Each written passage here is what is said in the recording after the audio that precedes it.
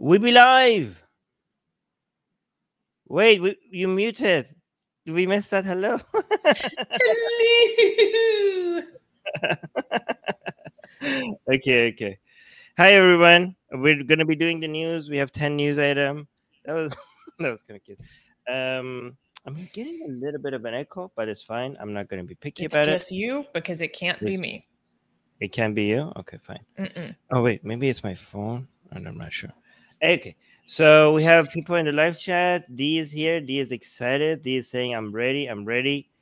And yeah, the news today is very heavy, especially the first one, right? So guys, we're going to be talking about the news on atheism, religion, sometimes politics and culture, but mostly atheism and religion. And today we are having a lot of news about India, and it's not pretty. It doesn't look like it's pretty, right? Like it's bad, right? No. Okay. All right, so we can't even clap, and I don't even know if you can talk about this. We're gonna get like YouTube is gonna destroy us. Guys, we're going to talk about it carefully. We're gonna talk about it carefully. Okay, so guys, please make sure you like this video because the stuff that we're about to talk about is really sensitive. And YouTube hates us because of that, right? So YouTube is like, why you got to do this? Why do you have to talk about stuff like this, right?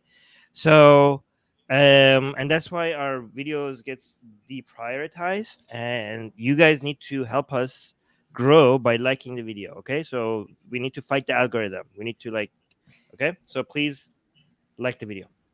Okay. Oh wow, somebody on Facebook is saying instantly intrigued. Okay, yeah, well wait until we get started. So we can we even clap? We can't clap for the first news? No. Okay. All right. Okay, that's I'm not gonna lie, it is not pretty this week. It's ugly. Okay. Yeah. But we're gonna talk about important stuff. It was funny when you're like, YouTube does not like us talking about this. I'm like, honestly, I don't like talking about it either, but it's important. Okay. All right. So I guess first news. First news. Hindu priest calls for sexual violence against Muslim women in India. On April 2nd, a local Hindu priest in Uttar Pradesh, India, announced via loudspeaker in front of a mosque that if Muslim men harassed Hindu girls, he would kidnap Muslim women and RAPE them openly. I'm not going to say the R word in full because that is the guaranteed way to nuke a video on YouTube. So we're just going to say the R word when we're talking about RAPE. Okay. So he's basically saying that he would do that to them just in the open. This atrocious comment was captured in a video that was tweeted on April 7th by Mohammed Zubair, co-founder of the fact-checking website Alt News. The video shows the priest sitting on the passenger side of a car, broadcasting a speech through a microphone. According to NDTV, a major broadcast and digital news agency in India, the crowd cheered Jai Shri Ram, or Glory to Lord Rama, as the priest announced his plans. This video shows the priest saying to the local Muslim population, neither your place nor you people will remain. Again, YouTube, this is a quote from someone else. This is not what we would say to any community.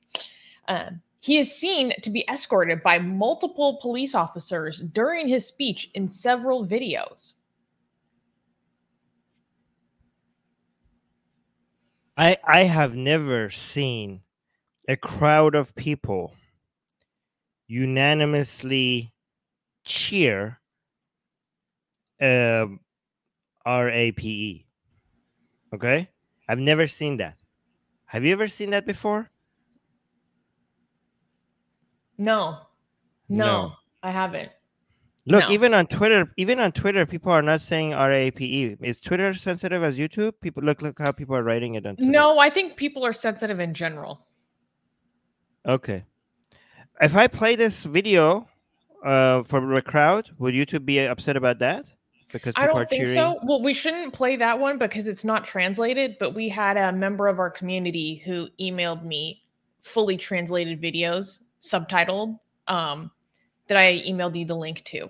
So if you go check the link, it should be a Google Drive. I will do that right now. Awesome. So However, while you you do could that, talk I'll about it. talk a little Yeah. bit about this. I have So 2 videos. Wait. I have 2 videos. Which one? uh, Okay. I see the crowd one. yeah, Okay. exactly. Okay. So Go ahead. this like caused such huge outrage in India. People were like, "Holy crap, are you freaking kidding me?" Part of what made the outrage so much worse is in different videos you can see either policemen just standing in the crowd or policemen. He's kind of like on this pickup truck and he's sitting in the passenger seat of this pickup truck that has, the loudspeakers on it. And then in the back of the pickup truck, on the bed of the truck, there are like 3 police officers like in the truck with him, essentially. And so people were really outraged by that. It took at least 5 or 6 days for the police to take any action against him because clearly this is open incitement to violence. This is against the law, and this is a particularly sensitive thing in India. Like this incitement to violence is supposed to be taken a lot more seriously or dealt with a lot more quickly than in other countries, I've noticed. So people were very upset by the fact that it took so long for something this atrocious, this open, and this brazen to have action taken against him. Apparently, this local priest, I think the word for it is a manhunt. He is known for really flagrant comments before. And what's so crazy is that, so we're going to be talking about this for the next 2 weeks because there's so much to cover. So recently there was a festival called Ram Navami. And this is a festival to celebrate the birthday of Hindu god Lord Rama. And there has been an explosion of violence and incidents preceding and during this festival. And so this is kind of like par for the course. And a lot of this violence and escalation surrounding this festival literally happened by crowds of militant Hindus going into Muslim areas, going into Muslim neighborhoods, and going to go sing hate slogans, make hate speeches, even raise weapons in front of just local mosques all across the country. So we're going to be like, there's so much that happened in the past week that we're going to be covering this for, the next 2 weeks at least. But this is like part of that broader context. And so this happened. They went into this area, went right and did this on loudspeaker in front of a mosque. And there was something else important I wanted to say. Oh yeah, he has the most derogatory language. Like he calls the Muslim neighborhood like a pigsty. Like just every single slur you can think of is what he's using in this speech. Okay, I have the video ready. I just have a question before I show it. If a fraction of this much anti-Muslim bigotry was happening in Europe, this would be international news. Like, wouldn't it? I think so. Like if like 100%. 100%. Like if this like anti-Muslim bigotry to this level, like one tenth of this was happening. If there was an incidence of one man doing this in front of one mosque in like Sweden or the Netherlands, it would be international news. In fact, talking about Sweden, this is happening in mass across the country. Right, like today, I was watching on BBC covering some anti-Muslim bigot groups in Sweden today because of some, but they're not covering this. This is 1,000 times worse, and with a lot more victims, a lot more Muslim victims than anywhere else. So I don't know why people are not talking about it as much. I mean, I know actually. Yeah, but okay. So I have the video. Wait, what do you mean? What do you mean? What does that mean? What do you know? What is the implication there, sir? The implication is that people be racist. In what way? Expand that thought. I mean, okay, that if Indian lives matters less than European lives, even if they're Muslim. Okay, so I don't know if racist is a better bigotry, maybe. Okay, it's been bigoted. Okay, so even people who want to be not bigoted, right? And they're like, oh, we care about Muslims. Okay, European Muslims matter more than Indian Muslims. Yes. Yeah, I to thought them. you were Not approaching YouTube. it from To them. yeah. Yeah. I thought you were approaching it from the angle of bigotry of low expectations, which may also play into this as well. Like, Oh, oh, there. this is just what Yeah. happens over there. But in Europe, this is shocking and unacceptable. Do you think that attitude plays into the disparate coverage as well? Yes, you're right. You're like, oh, we expect this from India. Yeah, you're right. That also, I didn't think about it. That also plays into it. Interesting. Okay, I have the But video. here at Atheist Republic, we say, hail to the nah. This is wholly unacceptable everywhere. Consistency. Yes. All right, I'm gonna play this. Nah. Like, wait, we could get copyright for that. I don't think that's copyrighted. I think it might be. Okay. Okay. So I'm gonna play this. Let me see if there's if there's any echo, please let us know in the live chat. Do you want me to read the subtitles? Yes. So I pause every time there's a subtitle. Is that good, or you just let it go? Okay. But be careful, guys. Heads up to our listeners. There's probably a lot of language in this that I'm going to have to use coded language for. So if you want to know what is actually being said, make sure to check us out on YouTube. Watch us on screen. Wait, should we even play this? Because this is like very hateful, isn't it? Like we're showing it on YouTube because YouTube like make be upset about the fact that we're showing such hate messages. Like I don't want to risk the channel. Ooh, like, what do you think? I don't know, because remember what happened to Abdullah Samir? Yes, we shouldn't play this. Shoot. We should provide a place for people to go find it. Could we host it on our own website and put it into the news story now that I have the translated version that our community member sent us? Yes. Put it somewhere here. Okay. I mean, there are translations here. Look, this is. It's not very thorough, though. Not all of it is translated. But so, guys, if you want a glimpse into how bad and vitriolic this is, it's so bad that they don't even. I was watching Indian news coverage on this. They don't even play the audio on Indian news. They're like, we can't even like share what this guy is saying. So maybe it's better that we don't play it. But on our website where we wrote up the news story about this, you can see the embedded videos where it's mostly translated. Let's put it. So Secular Rarity on the live chat saying, doesn't Atheist Republic have a Discord?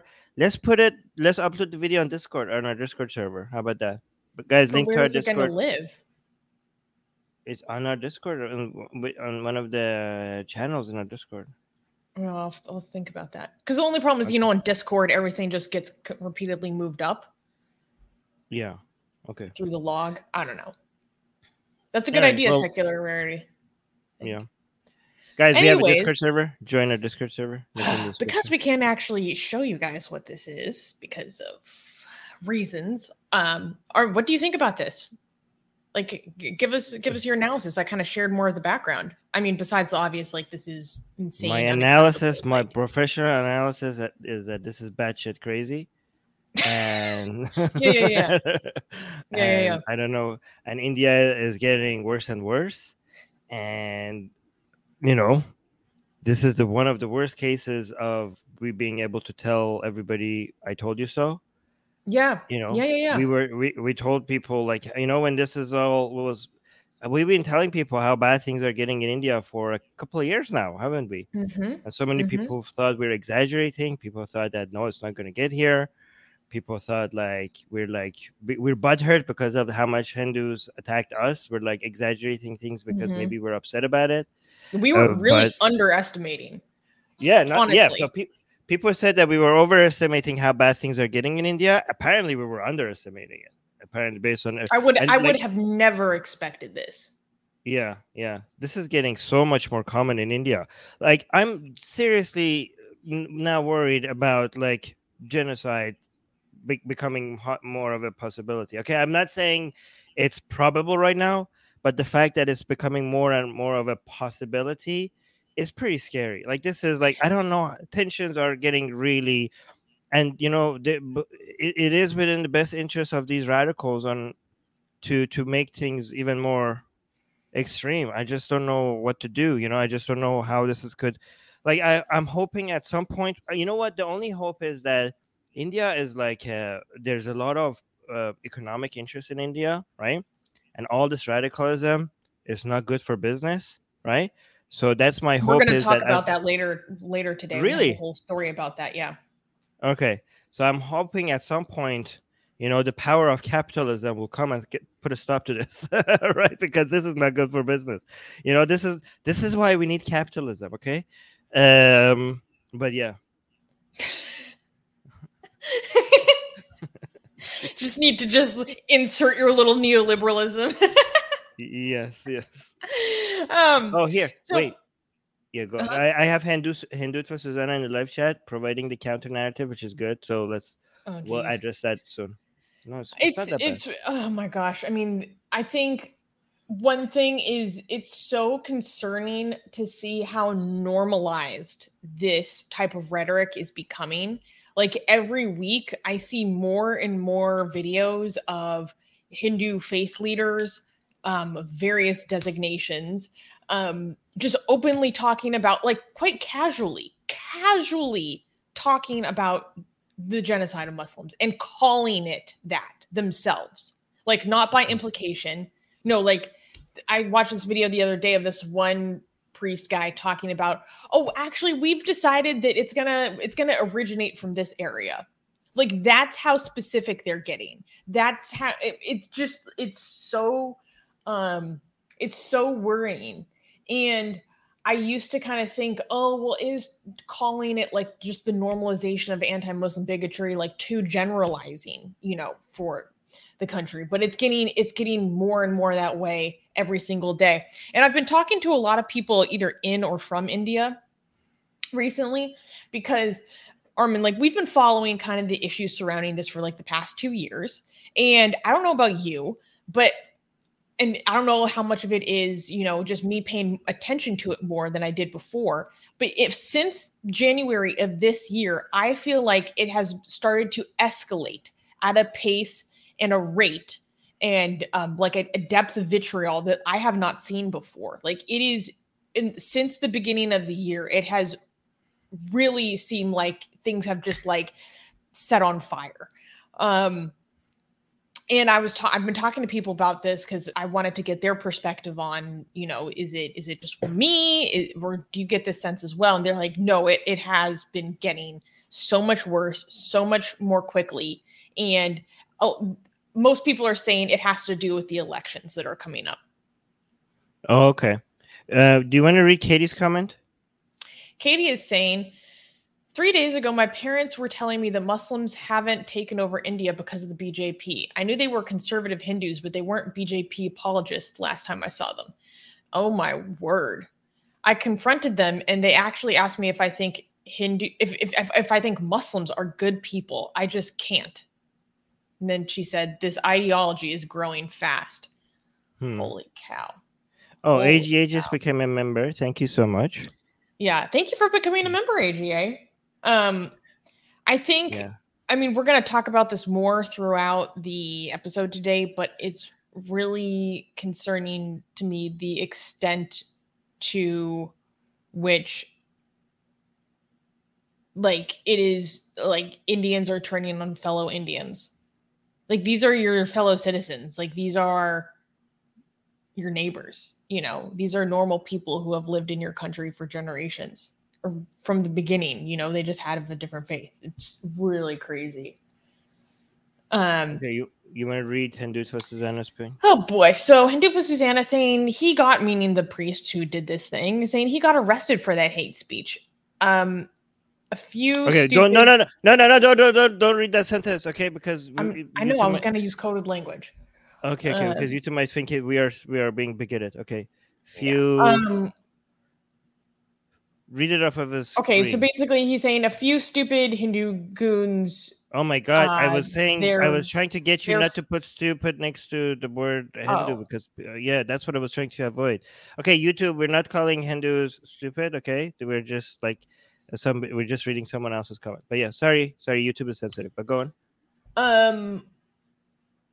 And then, so basically they're saying like, oh, only a few, goons make these kinds of threats and it makes international news. And then saying I can show thousands of cases where Hindu women were based on their religion by Muslims. I have no idea what that second. Okay, I think the point is, and somebody else made the same point here.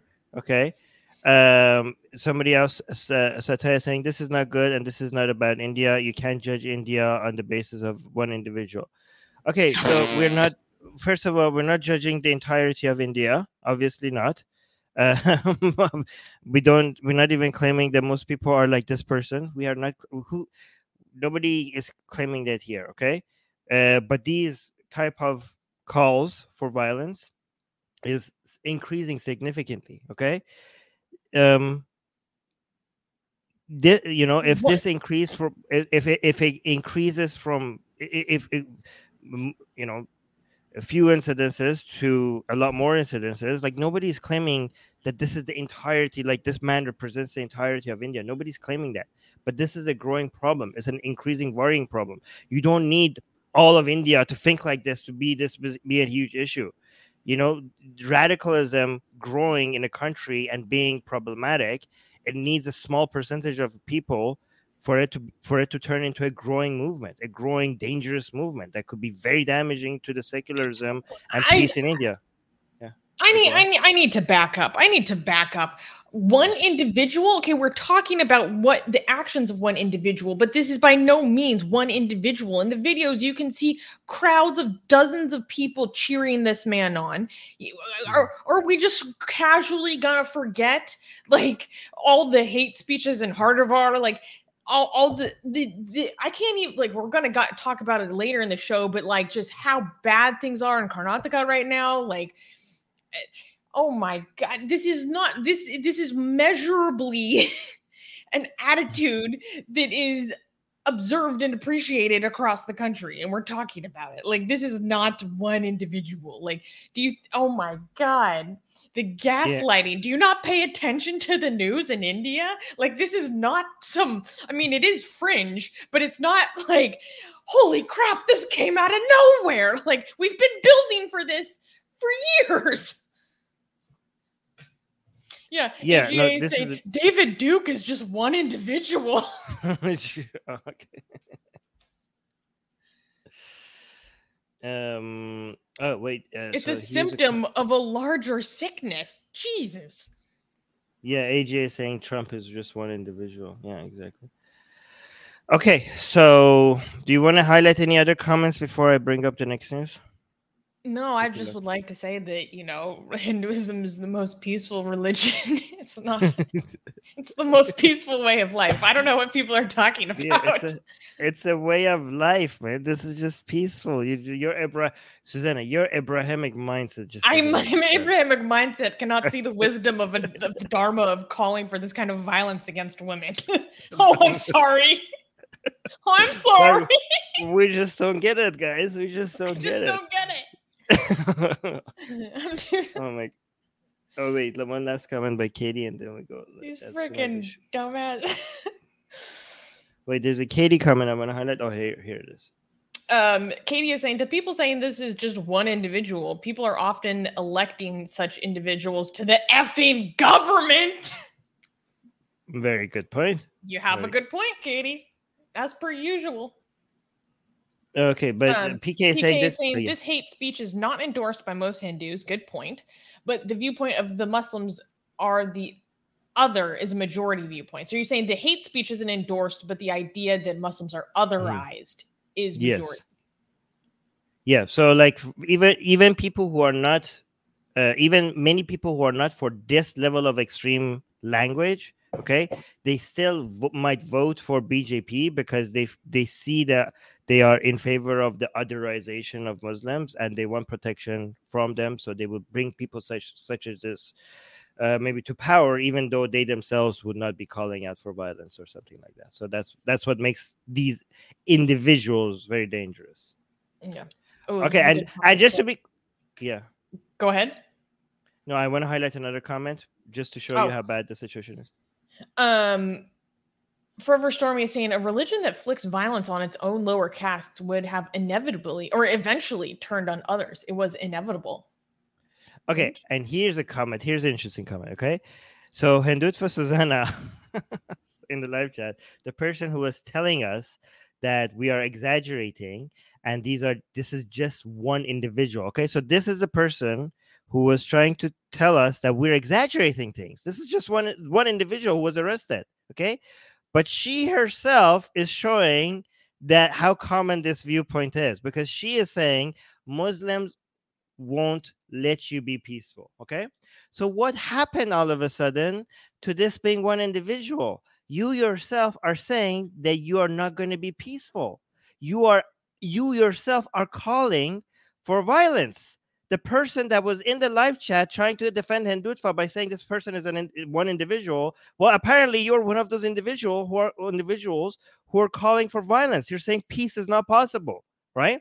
And you do that with an argument by generalizing an entire identity of people, an entire group of people. You're saying Muslims won't. You're making a general comment about an entire group of people. And that's your excuse for advocating for violence. So you just expose yourself. You're just showing everybody that it is not just the individual that we just showed on the news. It's also people that are even currently in our live chat. And we're not a big channel. It's right here. But go on. First of all, I would appreciate it if you don't call Hindutva Susanna she, because I can promise you this is a man. and it becomes a little bit uncomfortable for me. It seems like too much of a conflation of myself. I'm like, I don't like this at all. But second of all, Retard Skeptic is saying, that's just one individual, and that individual is me.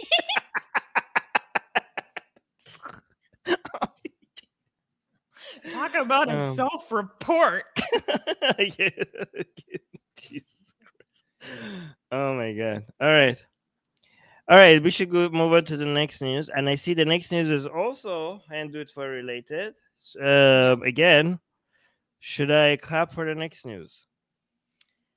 We can clap because, I mean, we obviously really don't like it, but it's not nearly as bad as the last news. Nobody died. Nobody was molested. Nobody was tortured. Yeah. Nobody died. Next news. Right. All right. Our freaking show, man.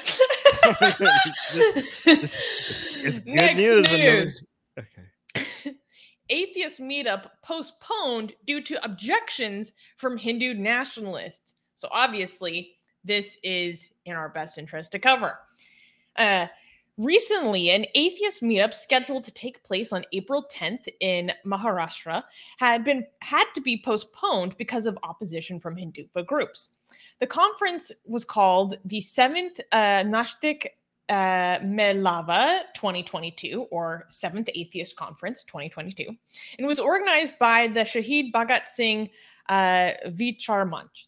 Nitin Hande, one of the event organizers, was informed by the police that, quote, organizing such an event on the day of Ram Navami festival, which is the festival that celebrates the birthday of Hindu god Lord Rama, may cause, quote unquote, law and order problems. Hande said that the police claimed that various unnamed organizations believed that, quote, the atheist conference is purposefully planned on Ram Navami for hurting the religious sentiments of the believers. Hande and his team, through a letter, requested the police to assist with the conference, explaining that it was a non-political program that does not aim to hurt anybody. However, the police claimed they had not received any complaint from the Hindu festival organizers. They still asked the Atheist Conference organizers to move the event to April 24th. Moreover, the police also demanded a list of the topics and scripts of the speeches to be given at the conference, although this was never required for the 6 previous meetings. Okay, the first thing I have to comment on, I'm sorry, okay? Ram Navami. Every time you say Ram Navami, I tell you, like, I'm like, who's calling? It sounds so much like Armin Navabi. Ram Navami. Wait. Wait, you go. Right? Doesn't it? Yeah, Ram Navami. Okay, cool. Mhm. Other than that, wait, what was their issue exactly? I was so distracted with you keep saying Ram Navami that I didn't. I can't stand you. Okay, so there's kind of some conflicting messaging going on in this story, and it's very unclear. The police are kind of giving mixed messaging. So they're saying, like, okay, so the organizers of this atheist conference have been explicitly asked by the police to postpone their conference because the day that was chosen for it happens to be the day for celebration of the birthday of Lord Rama. And so they were saying that, well, there's mixed messaging, like I was saying. So in some reports, here's what. Okay, so I'll read a quote. Nitin Hande, one of the organizers of the event, said he was informed by the police that some Hindutva outfits had objected to the event, PTI reported. The police, however, did not name any outfit or person, he added. Quote, the police, said some organizations have claimed that the atheist conference is planned on Ram Navami for hurting the sentiments of the believers, Hande said, according to the Indian Express. Quote, police expressed fear of a law and order situation, meaning that's Indian jargon for an outbreak of violence. The organizers told the police that the event was an indoor program and did not intend to hurt anyone. Quote, it is meant for those who believe in the scientific approach, humanity, modernity, atheism, and the principles of our Constitution, Hande said. And then they were asked to postpone it. Then they said the police sent us a letter asking us to postpone the event, but did not mention the Ram Navami point. They mentioned in the letter that since organizers had not been given a clear outline of the script and the events, that they were requesting for them to postpone. So all of a sudden, even though they had previously told the police in advance when this is going to happen, reportedly gotten the approval for it, like all of a sudden the police are like, you're going to have to postpone, and also we need to see script. We need to know exactly what you're going to be talking about here. Okay, Eric is saying in this whole Navami thing sounds like pronounced Naomi, not Navami, but I don't like Naomi. I like the one that's closer to my last name. So we're gonna continue calling it Navami. But here's an interesting thing. Comment by Katie. Katie is saying, if having an atheist meet can disrupt law and order because it's on the same day as a Hindu festival, wonder what that says about the people on the side of the said festival. Okay. And here is another interesting comment. Akash Singh is saying, well, why not postpone Ram Navami? Oh, you changed the pronunciation? Okay. But yes, you move your festival because of our atheist conference. We're not going to move the atheist conference. But no, hey, what? It's so weird because the police are giving mixed messages, because then when approached by reporters, the police are like, we have not received any complaint from an outfit for, opposing the atheist conference. But other people are saying, oh, after this conference was announced and they saw how much backlash, they were getting for it online, then the police were like, you're going to have to move this. Yeah. And the police are just trying to say, oh, it's not about religion or atheism or whatever. It's because we don't have enough people to also man this big festival and this conference. We just don't, we're overbooked. Couldn't they say that this is part of the festival because the Hindus keep telling us atheists that Hindu atheism, it has a part, like there's a section there's a part of Hinduism which accepts atheism. That's what we are told all the time. So we could say like this festival that's why the reason they picked this date. So why the hate, right? You have a good point. I thought atheism was always a part of Hinduism. What's with this contention? You're going back on it now? What's with that? Yeah. Yes, exactly. Anyways, Eric is making the same point. Wait, Yes. but what Okay. do you think about? Because so obviously this is very important to us and our community. Like, what do you Mhm. think about the implications for the Indian atheist community at large? That we need to support them 100% because they are the only hope we have. We have like here's the thing, okay? In India, unfortunately, all the other forces against this, far right, ethno national, well, religious nationalism is, you know, some commies, some far left, which we don't endorse either, right? So I think the only hope for us is to just keep endorsing and keep promoting and keep, maybe try ways to reach out to atheists and secular groups in India because they are the people who should be at the front line at fighting for all of this, right? So, Mm-hmm. I mean, and I think at some point right now, like the tensions is between the Hindus and Muslims, right? But I think at some point, atheism is going to enter the battle scene, right? And I think we need to I think this be. was one of the first signs of it.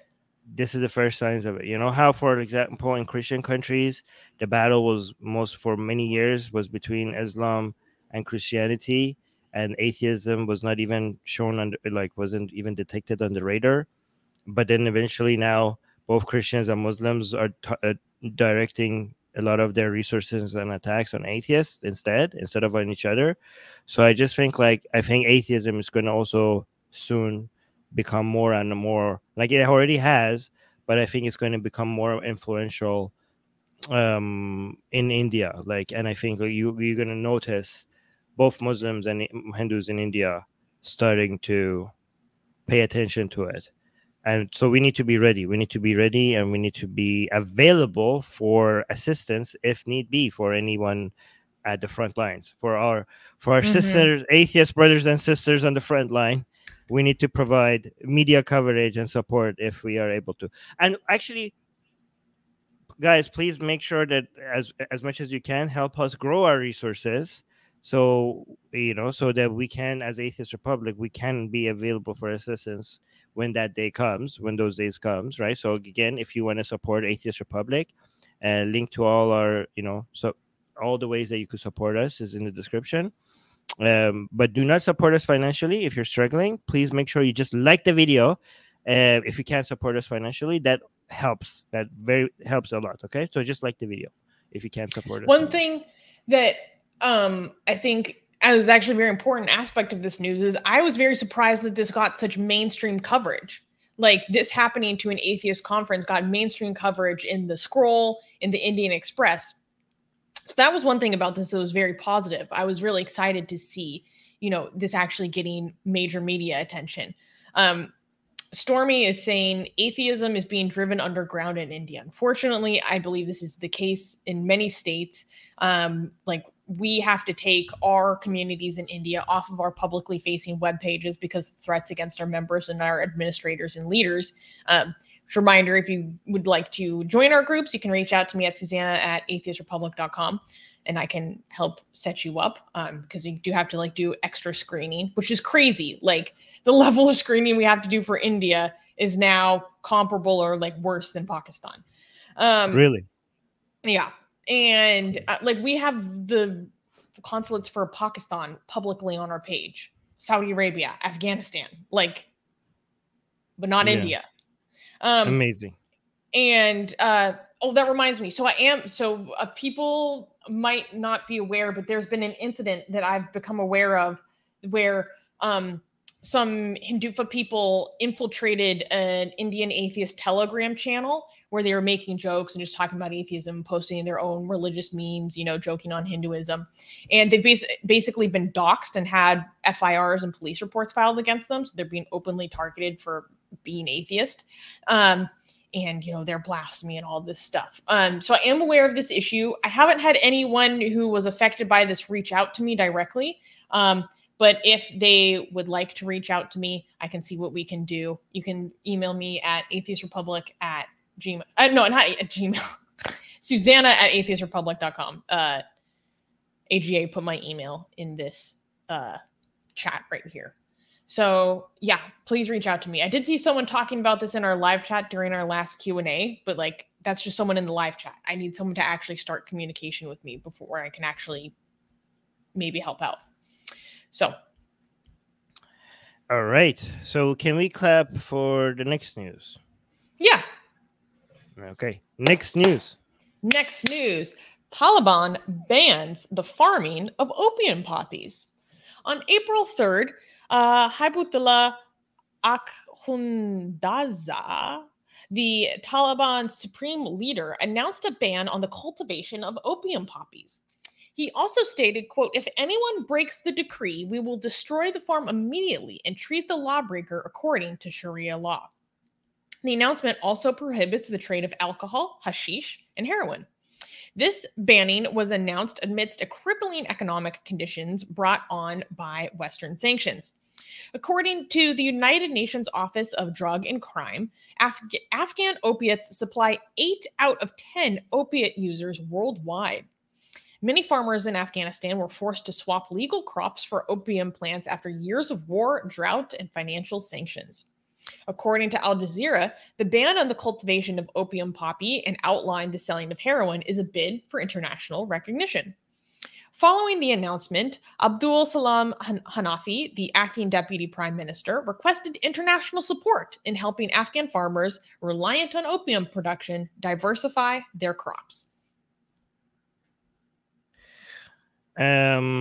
This is kind of based. I don't know what do you think. Like Taliban, are we agreeing with Taliban right now? I don't know. I think this is Okay. So I don't think it's that simple. Yes. Like, so in a vacuum where this just happened in isolation, I'd be like, oh, cool, great. I also would like there to be less opiate supply around the world. However, people in our live chat are having the same reaction I had. AJ is saying, are they stupid? And Viraj is saying, does Afghanistan want more poverty? So to me, that's what's shocking and surprising about this is if people know pretty much anything about Afghanistan, and particularly how the Taliban finances its operations, you know that this whole trade is it's very important to their economy. This is it. Yeah. Wait.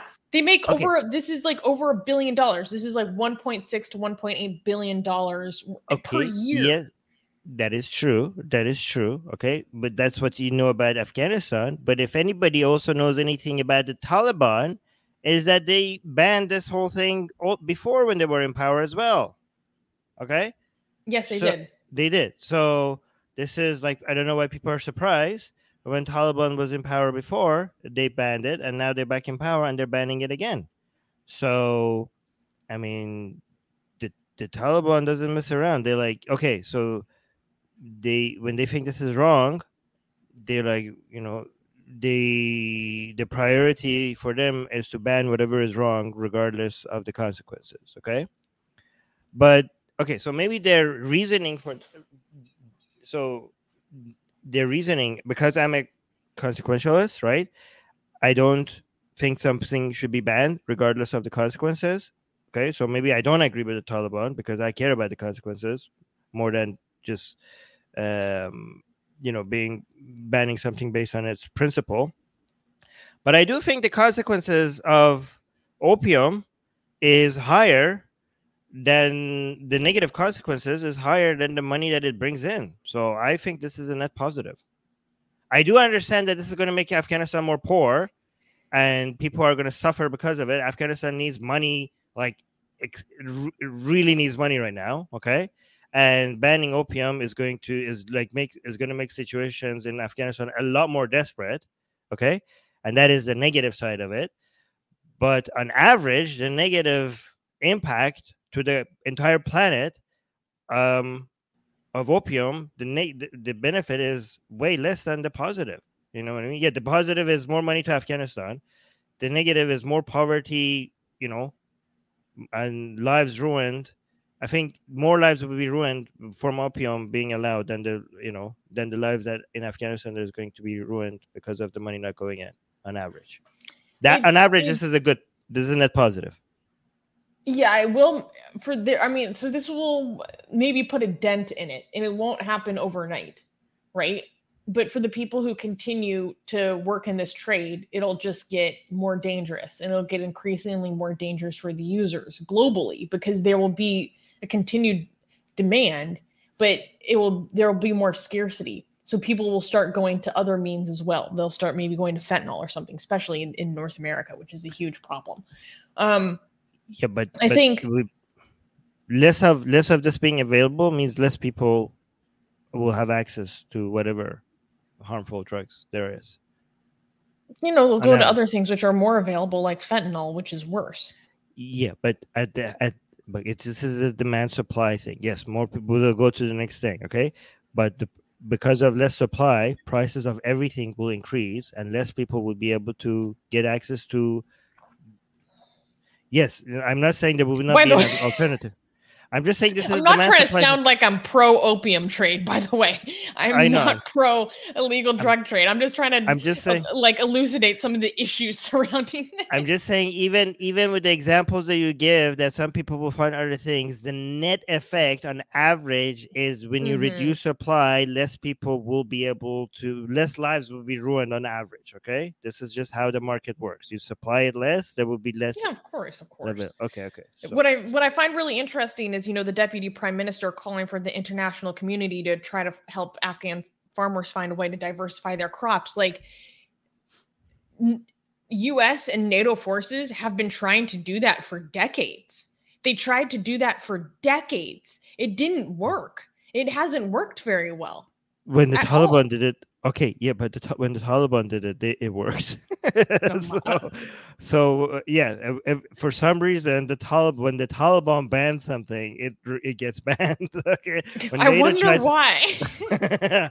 When NATO tries to stop it, they can't do it because they don't go through the extreme measures that the Taliban goes through. Freaking pansies! No. So yes, you're right. NATO failed, but when 20 years ago, when the Taliban was like no opium trade, they were like, yeah, but it stopped. Like you could see the graph, like you can see the supply just like plummeted. Okay, so they know how to do it. The Taliban, they're good at banning stuff. Yeah, I don't know. It would be really interesting to see how this plays out, because like you said, it. Katie's saying, they have ban in their name. It got Taliban. Yeah, Eric was saying the same thing. Yeah.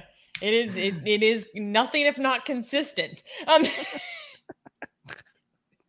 It'll be interesting to see how this plays out, as well as how they try to diversify their crops, because when U.S. NATO forces tried to do this, it just dramatically failed, partially just because of so much corruption, and they would just kind of reuse supplies and sell things around so that they could just continue their poppy farming at an even greater scale.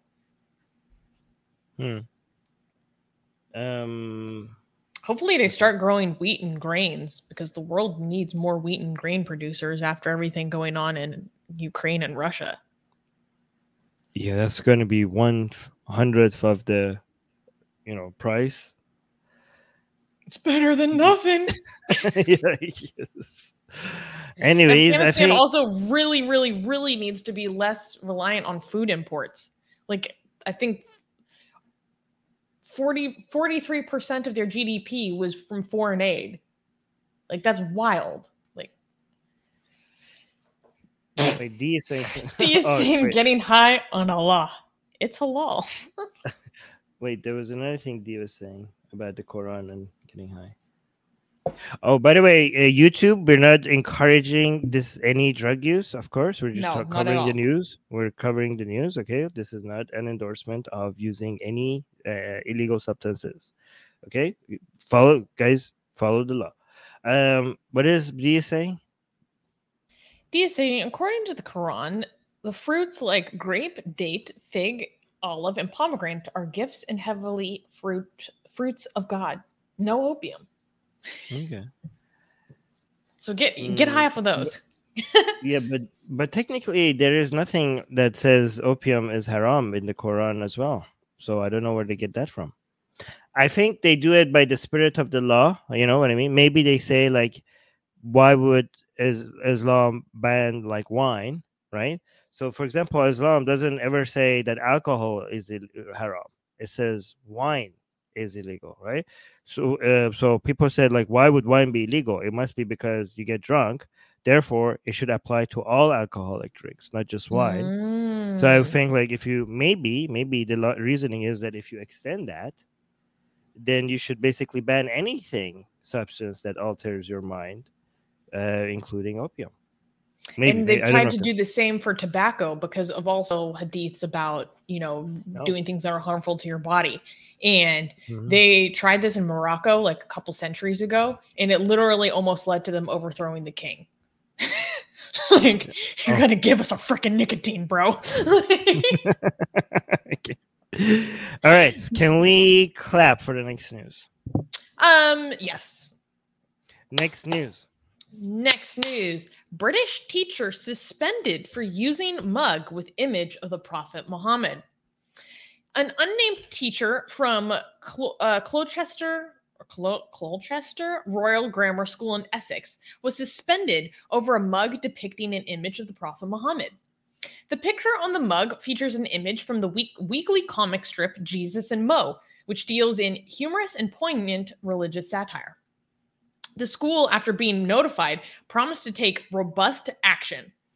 The Atheist Republic news team spoke to the creator of the Jesus and Mo comic, who goes by the pseudonym Mo Jones. Mo Jones expressed his criticism of the action taken against the teacher, stating, quote, "I do not think the suspension was fair or proportionate given what is publicly known about the case.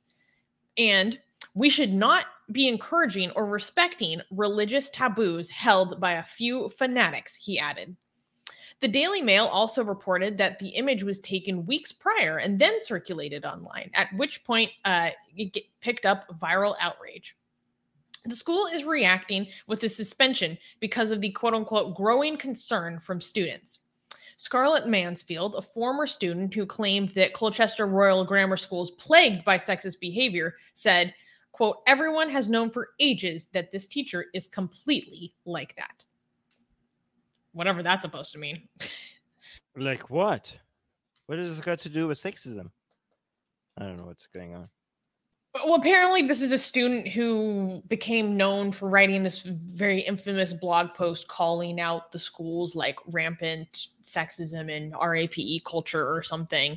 And so they asked her for comment, and she's like, "Oh yeah, everyone knows he's just like that." I guess supposed to mean like insensitive or well, I have the cartoon that he had on the mug. Should I show that?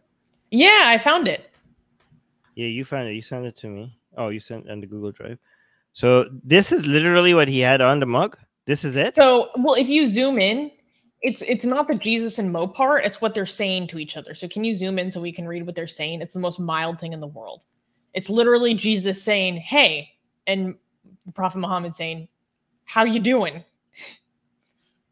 What's the issue? I don't get it. Like, this is the thing. It's not even like I can understand like more outrage if it was Charlie Hebdo, because the actual portrayal of those images like are purposefully exaggerated and stereotypical, and people find like beyond the fact that Muhammad is being depicted, they find the way he's depicted to be like racist. Here it's literally just Jesus and Muhammad saying hi and how are you doing. But first of all, Charlie Hebdo is not racist, okay? No, I'm saying, but people find it that way. Okay. But seriously, I'm trying to I am actually holding back right now. You're telling me this is the only thing the man had on the mug, and this reportedly, and this is what caused the outrage. Yes. He's just saying hey, and Jesus is saying hey, and Muhammad saying how you do. Okay, for people who are listening to this on the podcast and not watching this on our video, okay, it's just literally just Jesus and Muhammad just standing there. Okay, there's nothing happening. They're not doing anything insulting. They're just saying hi to each other. Okay, there's literally nothing else. I'm not like okay. This is where we are at. Okay, you should send them our cartoons. This is what people are getting offended by now. And this is in the UK? What the hell is yeah, happening? Yeah. Okay. This is outrageous. Well, what do you? Okay, so when I was thinking about this, my initial reaction is to be like, this is outrageous because this is an issue that I'm very sensitive about, and obviously the way that this issue has been dealt with consistently in England for the past several years has been in a way that we find wholly unacceptable. Including there was a situation that happened I believe last year with a teacher. I think it was very similar with what happened to Samuel Paty, who was beheaded in Paris, where he was talking about depictions or trying to educate. I can't remember exactly, but basically there is a teacher in England who got in trouble for depictions of the prophet. I can't remember exactly in what capacity. And that teacher is still in hiding to this day. Like, that's how bad things are in England right now. So my initial reaction is to be outraged and take, but then I thought, should teachers have this in the classroom? Like, apparently this has been very normal for him to have in the classroom. Like, when I was able to find the cartoon, or what is reportedly the cartoon, I was outraged again. But initially I was like, well, maybe they're more consistent about it. Maybe if it was an offensive portrayal, quote unquote, offensive portrayal of Jesus, they would take a similar action. Except then I realized that the cartoon literally features Jesus. Right. So it is literally about just depicting the prophet in the school setting. What do you think about that? Okay. I think it's absolutely ridiculous, disgusting, and absurd that Europe, after teachers being beheaded for cartoons, that the entirety of Europe is not standing unanimously strong behind its teachers and in defense of free speech and free expression. The fact that instead of that being the reaction, they have turned on the teachers instead, turned against them, and this should have become something of an outcry for everybody to be like, we are on the side of teachers and we defend their free speech. This should have been a battle cry in the entirety of Europe, and we're getting news like this instead. This is ridiculous. This is shameful. Like, these people should be embarrassed. And this is the United effing Kingdom. This is where we got this, and France is where we got the ideas of freedom of speech and freedom of expression. What is happening? What is happening? This is is this like upside down world? Like, if this is what's happening in UK, these are countries that are supposed to be the role model for other countries to look up to be defending freedom of expression. And this is what we get? I don't understand. What if there are people who are like, oh, this isn't about freedom of expression. It's about creating a classroom environment in which students feel safe and respected. You mean pussies? Like creating generations of snowflakes? Is that what you want to make? Okay, I mean, if that's what you want.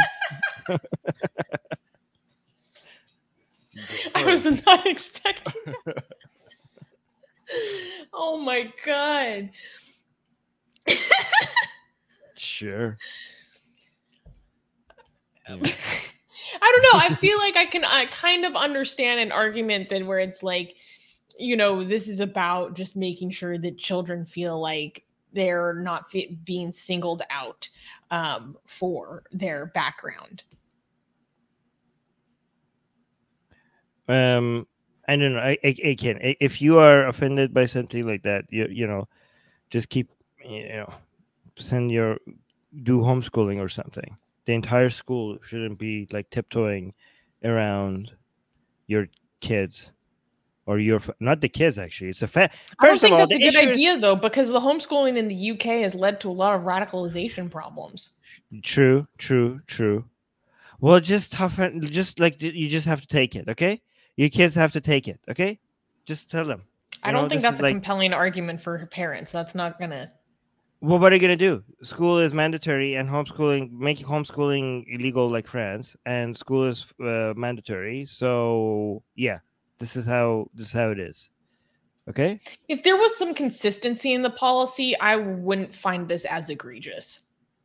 I don't think the school should be just like. But it is like, clearly just pandering to Islamic fundamentalism.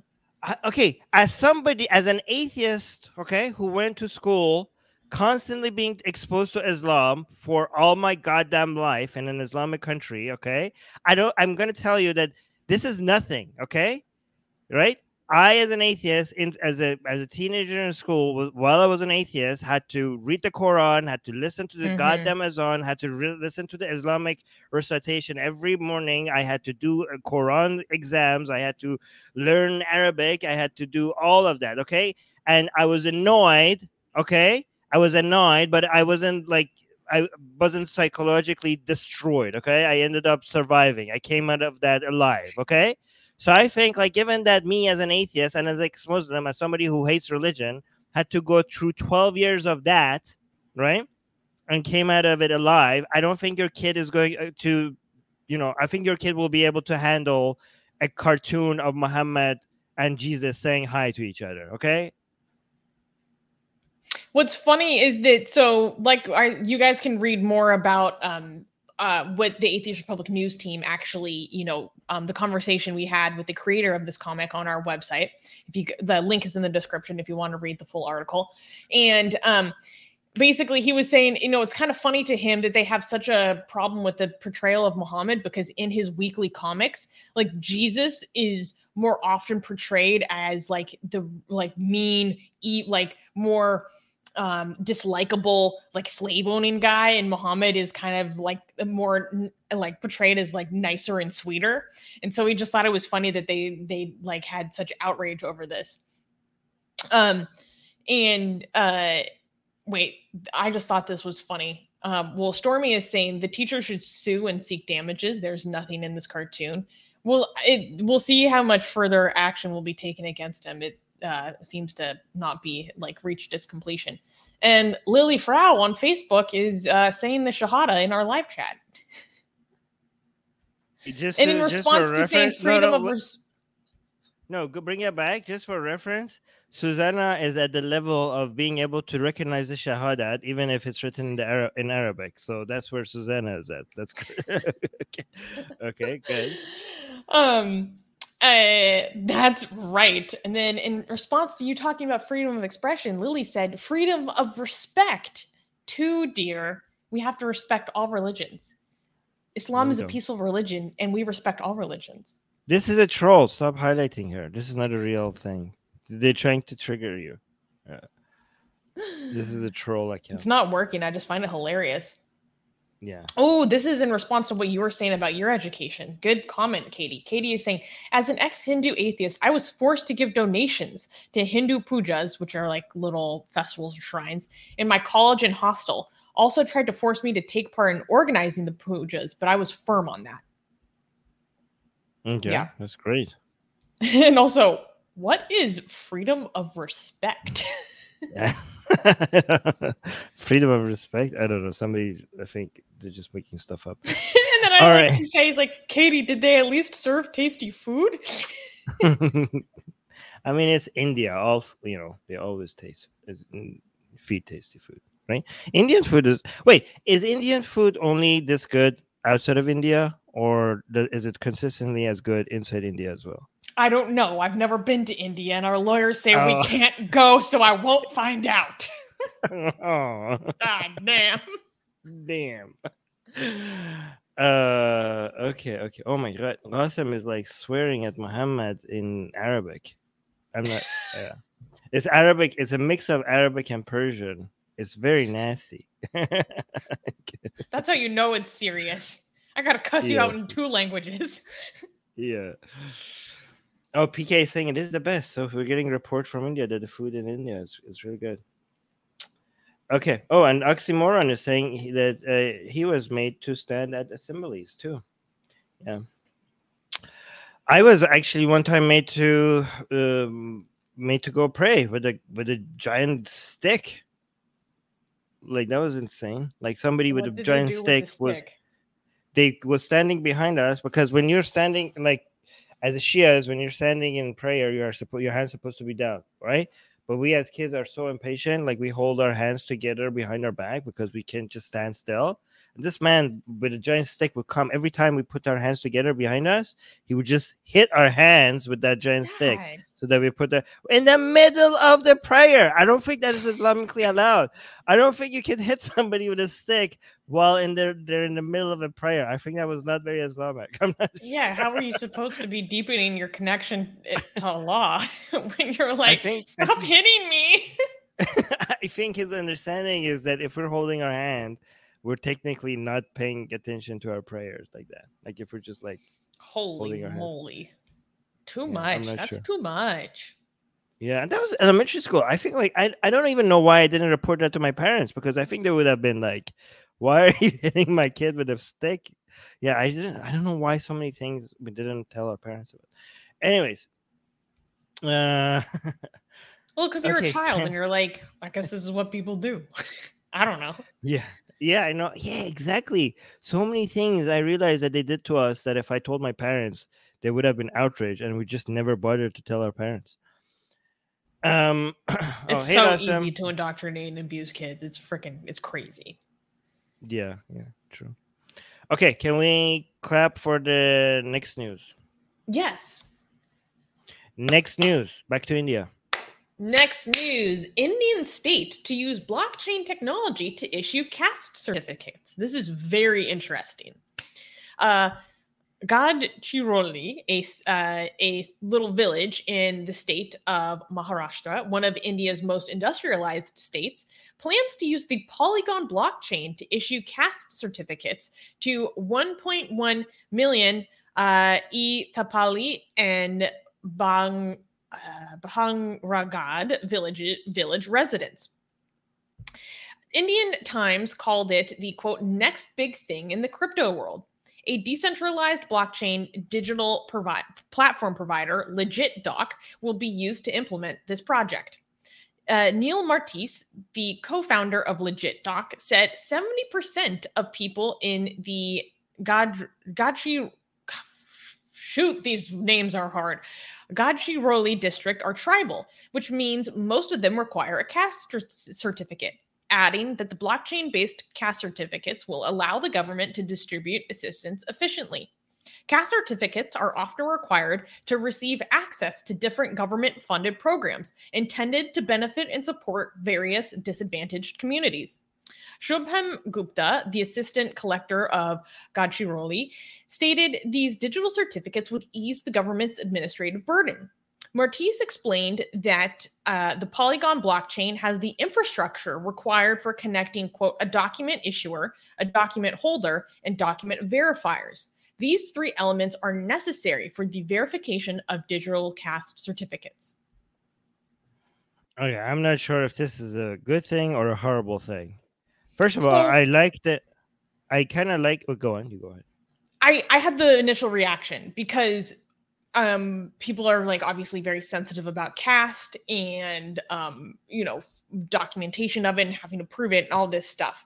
I think so. I had a knee-jerk reaction where I was against it, but then when I realized the intention of it, it's well established that there's various different quote unquote reservation systems in India. And these are a lot of different government programs and subsidies that people can get if they are members of a lower caste, certain lower castes, if you're from a tribal community. And it's basically supposed to be an effort to redress like really deeply entrenched social inequalities. So to help avail them of more means to provide for themselves and to lift themselves from those conditions. But to be able to get those, be eligible for those programs, you actually have to be able to prove that you're from these communities. So this is the whole spirit of it. And the idea is that right now, being able to verify these things is incredibly administratively intensive because things are usually done hard copy and it just requires so much work and it's not very efficient. And people aren't actually able to, because of this administrative burden, maybe have as much access to these programs as they should. So this aims to alleviate some of that burden and make the whole process better for the people who are supposed to benefit from it. Yeah, so I think for non-Indians, this title, just reading the title and not reading the news, makes the news sound horrible, right? Because you think like the caste system is being endorsed by the Polygon blockchain, right? That was my Like, what the initial heck? reaction too. Like, yeah, but the problem is that just the title by itself really makes it sound like that, right? You're like, what the hell? I mean, especially I love the Polygon blockchain. Okay, among all blockchains, that's I think my number one favorite blockchain. And the fact that the Polygon blockchain is based in India, based on Indian entrepreneurship, makes me love it even more.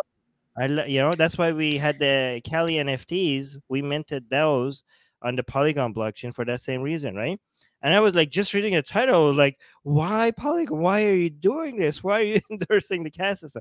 But then when you read the news, you realize, oh, never mind. Basically, you need this. Okay, so we don't endorse the caste system, but the caste system has been used to discriminate against lower caste and outcasts, right?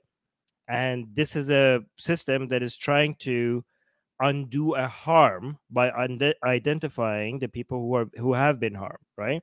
And this makes the process a lot easier by using the blockchain technology to give them certificates, right? So it's good because it's on the blockchain, is immutable, is transparent, nobody could screw with it. It makes it makes it nobody can take that identity away from you once it's on the blockchain. So that's fantastic, right? This is like we're seeing use cases for the blockchain. But again, I wish there was an easier way, because most people read the title and then they don't read the news.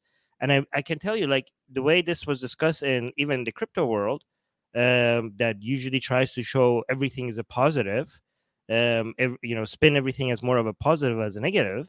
They spin this as a negative. They were like, "Oh my god, really? this is Because you problematic." pay Yeah. really close to that kind of media realm. Tell us more about how that was reflected there. No, like even YouTube channels that cover blockchain news with a positive spin, even sometimes negative stuff, they kind of twist it to make it seem like it's more positive. They just looked at this and just they were like, "Oh my god, this is like problematic. This is like not good." Right? Because why are they getting involved in endorsing the caste system, right? So yeah, I guess they just read the title and they didn't read the rest of it, right? But anyways, it definitely requires some knowledge of the systems of like economic and socioeconomic redress that India has established to kind of understand what is the purpose of this. Because it does just, I'm like, oh my god, I thought casteism is banned, or the caste system is supposed to be abolished. Like, what is this? Are you bringing it back? And this is what's kind of a more complicated discussion of the whole reservation system at large. Like Katie is saying, there are upper caste Hindus who blame the existence of the caste system on Hinduism, or on reservations, excuse me. So it's kind of this contention of, does upholding this reservation system, does having this reservation system to help uplift lower caste and tribal people actually maintain their difference? But that does it actually uphold this system? Is it upholding these differences in designations and stratification? But that's a much larger conversation about the entire system at large. We have a similar discussion in your country, Susanna, regarding people who are race abolitionists, but they also claim racism, Want reparations. right? Want reparations and talk about racism. And people outside of that discussion, they were like, wait a minute, how come you all say race is just a social construct, but yet people accuse people of racism, and you also want to use race as a way to right some wrongs, right? Well, it's not even that they just talk about racism. It's that oftentimes people who have this lens, not even have this lens, like have that position or desire or passion, the stereotype is that they see everything through the lens of race. Okay, well, yeah, that's like the crazy radicals, but the more sensible ones would say, right? Well, like not people that take things to extreme, but some of the more sensible ones will say, like, okay, yes, this is a social construct, but because the social construct and we want it to be removed, but because it exists, we need to use it as a way to identify who has been wronged. You know what I mean? So that's what they would say, right?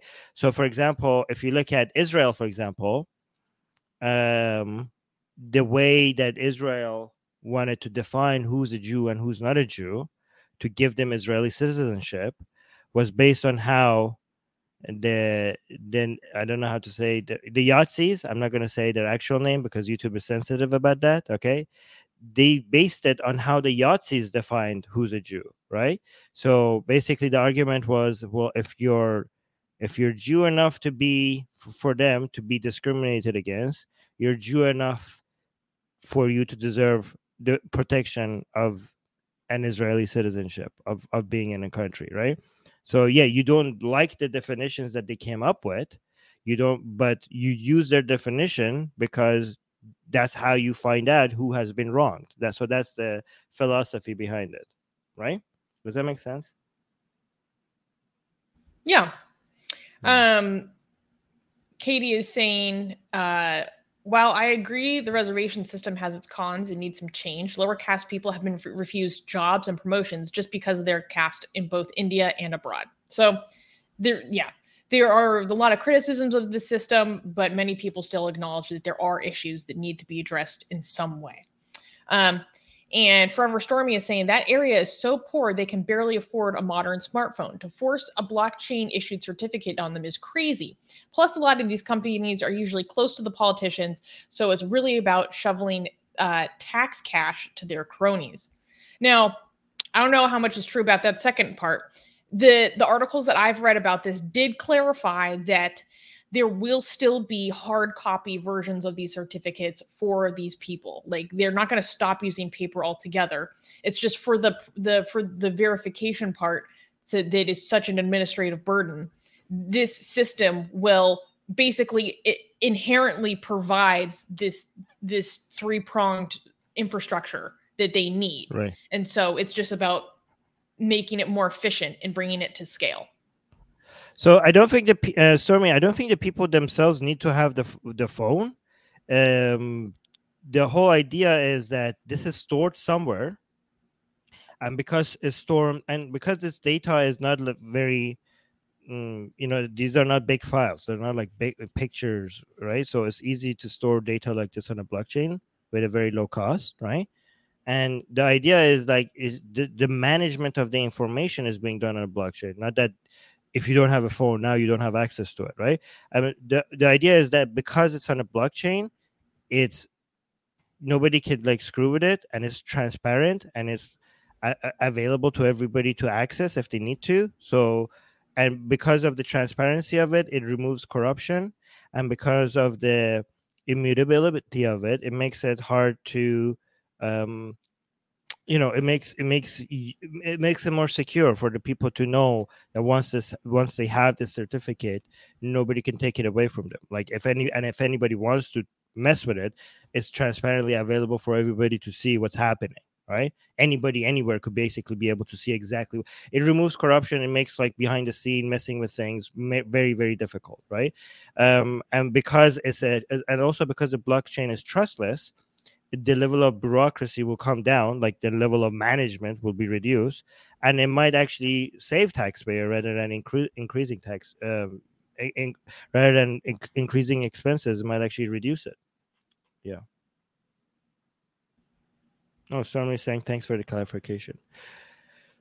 Yeah, and the articles that I've seen provided examples of what this would look like in practice. And basically, the people, when they're given a hard copy of paper of their certificate, includes a QR code, and the QR code then gives you all the blockchain information. I thought this was very interesting. Yeah, I don't know if it, and also it might actually not cost the government anything, because a lot of these blockchains are very eager to show the use cases of the blockchain. So they might like provide a lot of support to the government just because of the advertising of their blockchain just so that people could see, like, oh my god, this is so amazing. I don't know actually if that's true or not, but I wouldn't be surprised if there's a lot of support behind it. Okay. Wow, what the hell is this next news? This looks weird. What am I No, it looking gets at? weird. It is weird. Okay. Can I clap for this? I don't. This is doesn't look clappable. Like, let's not. I don't know. Let's not. Okay, let's not clap. All right. What the hell is this? What? Okay. Next, next news. Next news: Indian journalist forced to strip for criticizing Hindu nationalist leader. On April 2nd, the local police in Madhya Pradesh, eight men, including a journalist and a prominent theater artist, were arrested, beaten, stripped, and photographed. According to NDTV, the incident happened when Kanishka Tiwari, a local journalist and YouTuber, tried to give coverage of the protest against the arrest of a local theater artist, Nehraj Kunder. Tiwari was arrested along with his cameraman and was interrogated by the police. The reason for their arrest was their negative coverage of the local BJP member of the Legislative Assembly, Kedarnath Shukla. Kundar was accused by the politician of creating a fake Facebook account and posting quote-unquote abusive posts against him and his son. Majjol Soni, station house office for the Kotawali police, explained, "We keep them in jail this way," meaning stripped, so that they cannot, I can't say this word on YouTube, so self-delete, so that they cannot commit self-deletion using their clothes. However, Mukesh Srivastava, the police superintendent of Madhya Pradesh, said the incident is being investigated and that, quote, "such action is not acceptable." Yeah, I don't think these journalists. Everyone was angry with this incident. Yeah, it doesn't seem like these journalists was in danger of self deletion. I don't think they were. And even if they were, and even if this was standard practice, even if we grant that, how did this come to be photographed and circulated online? Oh my god, yeah, you're right. I think the intentions are clear. Like, read what the comment that I highlighted. Captain Nadar is saying, yes, the standard arresting procedure. Strip them just to embarrass any of the accused.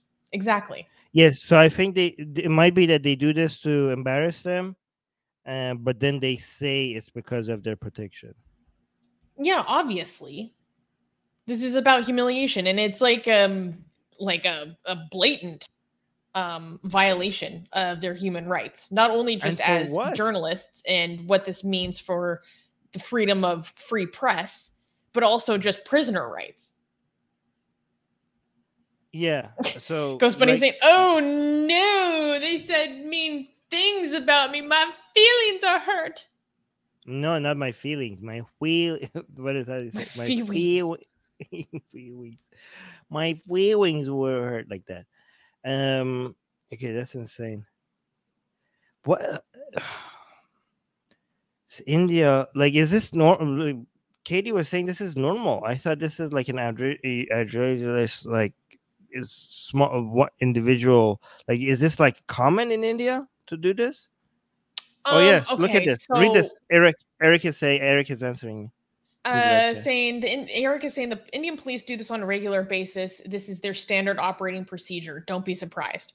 So I think people are surprised to see it so in their face and put on the internet and viral in this way. But I mean, like, the Indian police are infamous for being severely abusive. Severely abusive. I think the reason why this gets more attention is the combination of the fact how ridiculous this method is, plus what the crime is supposed to be. The crime is that they just said they covered a nationalist leader in not a good way. So it's just like multiple layers of outrageous and ridiculousness together made this such a big deal, right? Yeah, definitely. Yeah, it was just so brazen and blatant. Like this caused huge outrage. I mean, the Indian police are well known for, yeah, sexually humiliating anyone, freaking anyone, and this is one of their methods to do so, and also just like murdering people in custody. Okay, well, that was crazy. All right. That's the end of your thoughts. Yeah, I mean, do you have anything else? It's obviously like insane. I don't know what else to add to that. Do you have anything to add to that? I think yeah. So the journalist, Mr. Tiwari, this is a quote, claimed. Wait, no, it was another person who was there who said they threatened to parade us naked in the city if we run the story. The police made the post viral. This is a violation of our human rights. So this person who was involved in this is saying not only did they do this to us to humiliate us, they were threatening us with actually taking us into the street and doing this publicly, like a shame parade. Specifically, if it as a threat, if they go and publish the story. So blatant state interference in the free press. Yeah. Secular democracy might. Okay, I can't swear right now. You know what I was going to say. All right. Can we move on and clap for the... Oh, just read this comment by PK and then we can move on. PK is saying, Indian police learned well from the British Raj. Their entire role is to put down the public. All right. Let's clap for the... Oh, and Oxymoron is responding to that. Let's read that as well. Oxymoron is responding and saying, PK, not really. Just because something makes the news doesn't make it worse. U.S. cops kill like 9,000 people. It just doesn't get pressed because U.S. has high face-saving culture. What? I think U.S. police doesn't have a very good reputation. I don't know what you're talking about. I think a lot of people are... U.S. police gets very much criticized for being trigger happy all the time, all over the media. I don't know what world you live in, but that's the world we live in right now. I also don't interpret the U.S. as having a high face-saving culture. I mean, I can see it in some respects, but in general, like we are the...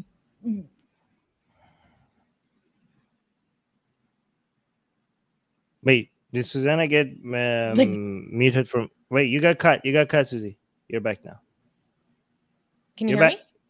Yes, I can hear. Oh, okay. Basically, I was just saying I am skeptical to the amount the U.S. has face-saving culture, particularly because we are some of the most self-critical, openly, publicly, scathingly that I'm aware of. Yeah, you're right. Actually, safe. Yeah, you're right. Wait, what the hell? You're right. Actually, when we think from our own, like not even just the public, like our own politicians will go after and dog our own institutions. Yes, and when it comes to face saving, we usually think Asia. We don't think US. And actually, we think Japan, right? We think like the Middle East. We think, we don't think we don't think United States. It's actually, if anything, overly, like we think like maybe some Western countries are overly critical. They're rather than and actually, Katie, the point of being self-flagellating. Yes, exactly. They're like United States is a country that has so many of its citizens think that everything that goes wrong in the world is because of them. Some country has a problem. It must be because we did it. It must be United States. We must have. It was our fault again. Like that's how bad it is. But anyways, Katie is saying U.S. cops are the most covered cops in the media. What the F? WTH? Indian cops have on occasions R-worded accused people to death. I mean, let's be clear. There's severe abuse that happens in U.S. prisons and policing systems. Like that same thing happens in the US as well. I just think that there's more coverage and it's like not normalized. Like I remember talking to Katie about how like police brutality is just like normalized in India. Like it doesn't even make the news. Rarely. I don't know. And I'm not saying that the US doesn't have any face-saving culture. I think every culture does to some degree. I just think it's exhibited more in maybe our foreign policy. trying to cover our ass. Okay. We're saying ass now on YouTube. Is that okay? Okay. Saving We don't our know what. ass, baby. Okay. All right, we do need to move. It's to okay the if I say an ass with 2 Z's. Okay, can we clap for the next news? We're gonna clap not because this is good news, but because this is a very interesting, important thing to cover. And nobody died. Next news. Yeah. Next news. Indian boycott of Muslims. Sculptors, mango sellers, and cab drivers targeted. In India. Across the Indian state of Karnataka, Muslim businesses have been facing increasing anti-Muslim sentiments caused by contentious political rhetoric. This is the same state which made international headlines over the controversy of banning the hijab in government-run schools and is seen by many as an experiment in the open marginalization of the Muslim population. In April, a right-wing Hindu group urged the public to boycott Muslim mango traders, claiming that the Muslims supposedly monopolize the mango trade in Karnataka.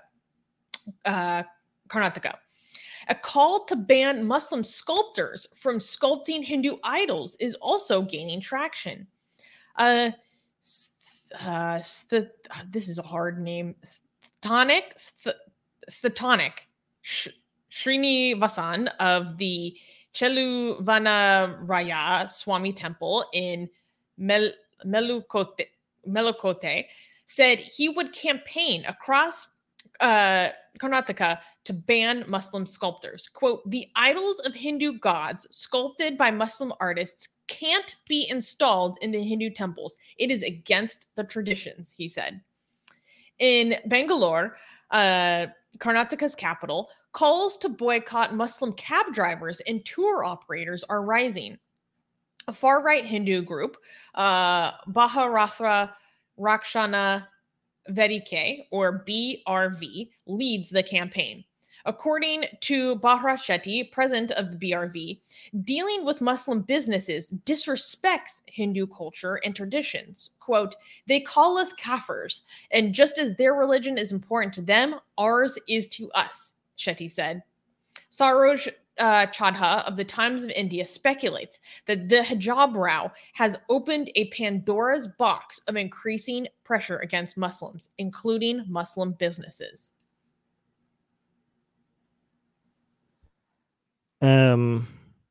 With the sculpt, the idol one, the Muslims making idol one, this is just Hindus helping Muslims also follow their religion.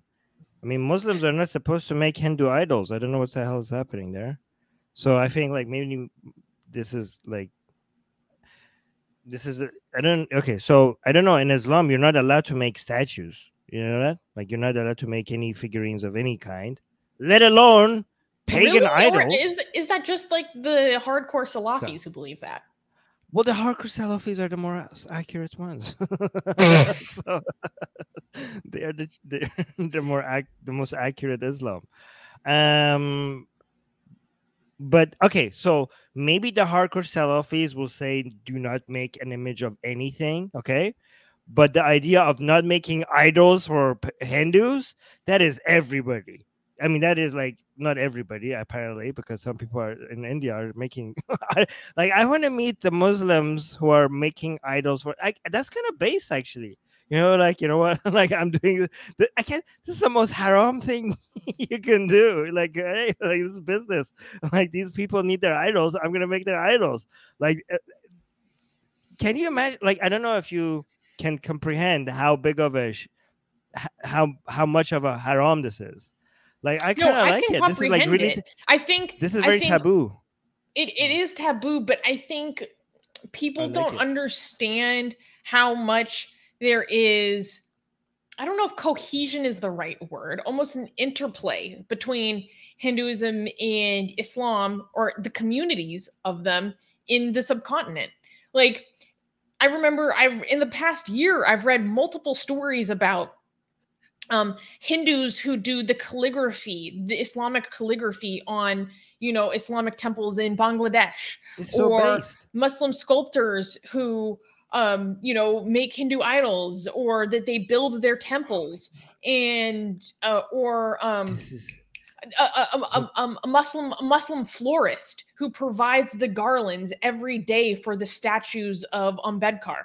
Like I love it. This is them coming, Hindus and exactly Muslims like coming together. Why are you ruining? this is This is beautiful. actually what the reality of India is. There aren't really historically like strict barriers in this way. Like this So they're effort coming to together. create So this this means strict segregation is so antithetical to what the actual lives of people have been like for generations. This is like, so you're so saying it seems antithetical to what India really is to me.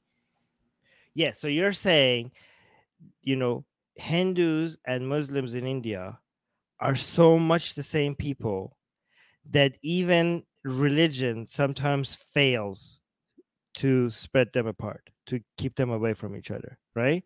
Yeah. So this Hinduism and Islam is just some made up nonsense that the people that are from all accounts just the same people, they sometimes they realize that we're just the same people, and they just want to work with each other and just want to live with each other, and they want to provide services to each other.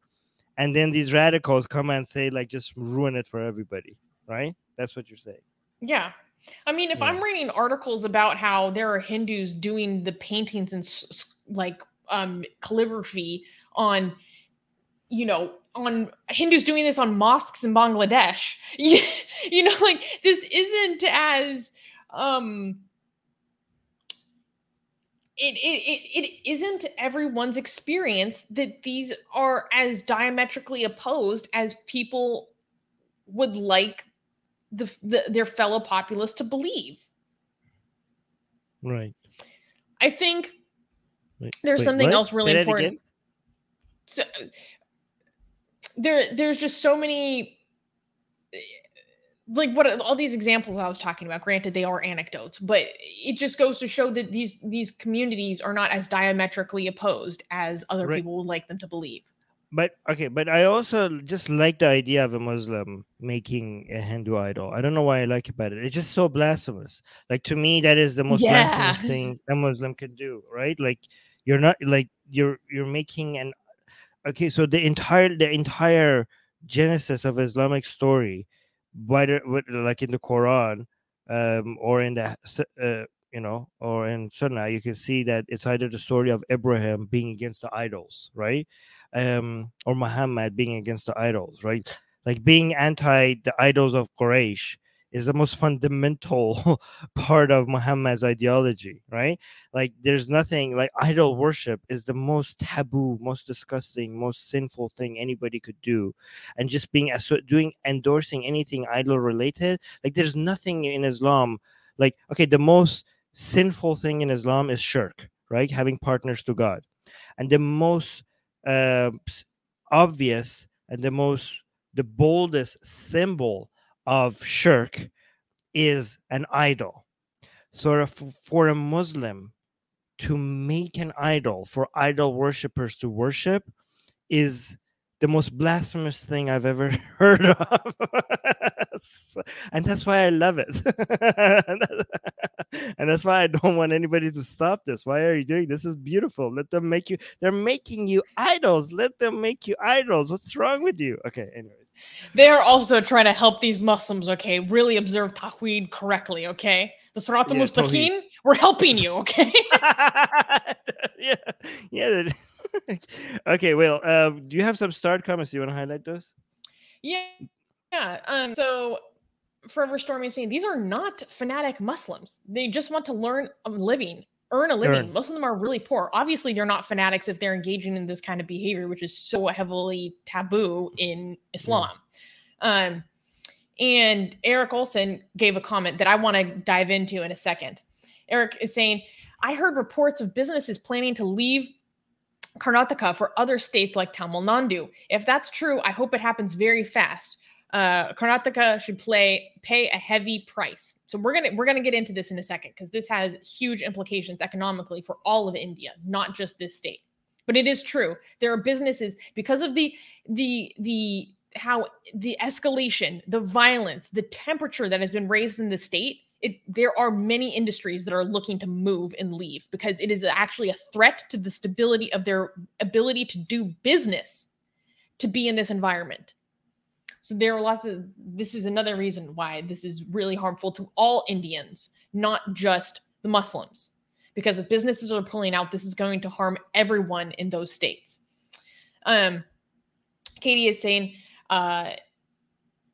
wait, no, that was a fragment. I think that was part of something else. And Katie, in response to what I was saying kind of about this interplay of communities and cultures, Katie is saying, it's true, actually. Muslims make Hindu idols. Hindus eat biryani on Hindu festivals, at least in my state, where it's not taboo to eat meat during festivals. And saying, there's bigotry, but there's not this level of segregation without some very tribalistic people. Yes, I completely agree. And the open push for segregation is very shocking to me as someone who comes from a country that has obviously a very contentious history of segregation and how it's so taboo. It's like in my culture seen as like one of the worst things on the world, right? So to have it be so normalized to just like boycott and segregate another community, it's frankly like really incomprehensible for me. And Bengali Hindu is saying southern states are not so poor, unlike Hindi states. God knows what will happen to them in the future. Yeah. Eric is saying the Muslims being harassed are very poor and most are from lower castes. That's something we need to note. Yeah, it's very true. This is something that I think is not talked about enough, is that the majority Muslims do come from low caste backgrounds, which is, theorized as part of what pushed these communities originally to adopt Islam, is to try to escape casteism. Now there's still casteism in Muslim communities in India, but this is some of the historical context. I think one thing I really wanted to talk about was how this is very important. So I'm going to read a quote from the Deccan Herald, which wrote a very good article about the economic boycott of Muslims recently. The Deccan Herald is based in Karnataka. So it's saying, unfortunately, there's scant data on the economic losses being suffered by those bearing the brunt of calls for economic boycotts by hardline Hindus. One key reason is that, quote, Muslims are largely concentrated in the informal sector, which is hardly reported in surveys. The high concentration in self-employment itself is an indication of the vulnerable condition of Muslims. The target of such boycott calls is these self-employed workers, as they depend on their customers for their livelihood. If such calls for a boycott succeed, these small businesses will be forced to sell their products only in Muslim localities. This will further intensify the existing religion-based occupational segregation. So this is an open effort to actually ghettoize these communities, because they won't. There's been so many instances where people are selling bangles, like the bracelets, and they get kicked out of selling anywhere except Muslim neighborhoods and districts. I also want to note that part of this larger story is a big controversy over selling halal meat. That was very complicated and confusing for me, so I don't want to get into it because the details didn't make a lot of sense to me. But I do want to note that is something that's happening. So wait, there was one thing I really want to read. Where was it? Basically, okay, here it goes. So the article says, can a country that uses democracy as its calling card and aspires to be an inclusive global manufacturing hub continue with domestic politics of exclusion of a section of its people? Quote, India aspires to be an inclusive global manufacturing hub. There have been efforts to attract foreign companies in India. However, India's foreign direct investment has gone down in 2021. Total FDI inflow in India declined to 74 billion in the calendar year of 2021, 50% lower than the previous year. The political environment in the country plays an important role in attracting foreign investment. Quote, no investor will be interested in investing in a situation where there is such a risk of disturbance, said Khalid Khan. Many among the majority community are also beginning to realize the corrosive impact this is having on social harmony and the economy at large. Denial of the rights of Muslims to do business on equal footing with other communities is a denial of their equal citizenship. Bottom line, there are no winners in this game in the long run. If the Hindutva Brigade persists with the agenda of pitting Indians against Indians and the majority against minorities through economic boycotts, no one will emerge unscathed. I really like that article, and I really think that put things into perspective. Also, Telangana extended an open invitation to an entrepreneur to come to Hyderabad as it has better infrastructure, both physical and social. Tamil Nadu has said it is ready to welcome companies that want to move out of Karnataka amid the growing tension. So to Armin's point, what you were saying earlier about power of capitalism, this plays into it as well. All right. See, I told you this is going to be costly. Okay, but read the Qasim. Like, we want to see if Qasim is asking a comment regarding whether. Oh, wait, you removed it. Oh, sorry. Why did you remove the comment? Okay, here, this one. Qasim saying, do Muslims protest people for eating in public during Ramadan? In India, he means. Not that I'm aware of. Maybe it happens. I don't know. Okay, we People can in keep India, an eye give me on your perspective. I don't think. No, wait. I don't think that happens. I think that would be a major escalation. Muslims are not, like, as a minority, that would welcome a lot of attacks on them. So I don't think that happens in India. You correct us if I'm wrong about that. They already face enough problems just for doing namaz in public. Eric Olson is saying the KKR company, a VC firm, declined India back in 2020 before the great illness struck. It was already on a downward spiral. Did they explicitly say why? Did the Forever Stormy is saying, I think we are overestimating how much fanatic Hindus care about the economy. Plus, any company shifting to another state will be targeted by the Modi government, which controls the federal government. Wait, we're saying that, the whole point is that they don't. That's why they're damaging the economy. Yeah. We're saying that they should. No, I mean, the reason why they're so harmful to the economy, because their ideology matters to them more than the economy. That's why it's harmful to the economy. So I think we're doing the opposite. We're trying to say, they're not considering the larger economic impact. This is going to happen. People watching from the outside or even from other states are like, oh, yeesh, I am not going to engage and invest over there. That affects everyone. Okay, we should move on to the next news. What do you think? Okay. Unless there's something. Can we clap? Oh, this is so funny. Okay, so yes, we can clap. Next news.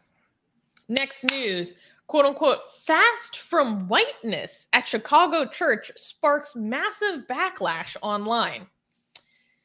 A Christian church in Oak Park, Illinois, has gained much attention lately after announcing their quote-unquote fast from whiteness for the Easter Lenten season. The First United Church in Oak Park put up a banner announcing this fast outside their church. The banner also stated that the church would, quote, build our worship life around the voices of Black people, Indigenous people, and people of color. Turning Point USA, a conservative organization, posted a video criticizing the church's decision. TPUSA's reporter said, quote, in this case, they have decided to separate the white culture from those around it. We want to be creating unity instead of creating a lot of disunity by separating people based on the color of their skin. The video was quickly picked up by conservative news outlets, including the New York Post and Fox News. The church's senior pastor, Reverend John Edgerton, said, quote, they began receiving about 5 voicemail messages a minute after being featured on Fox News, and their website crashed. The church's senior pastor, Reverend John Edgerton, who created the program himself, said it is crucially important for predominantly white churches to take up this work. Quote, in the United States, our voice, meaning white people, is the majority voice, and our message is the one that is always likely to go, that is always going to get a hearing, he said.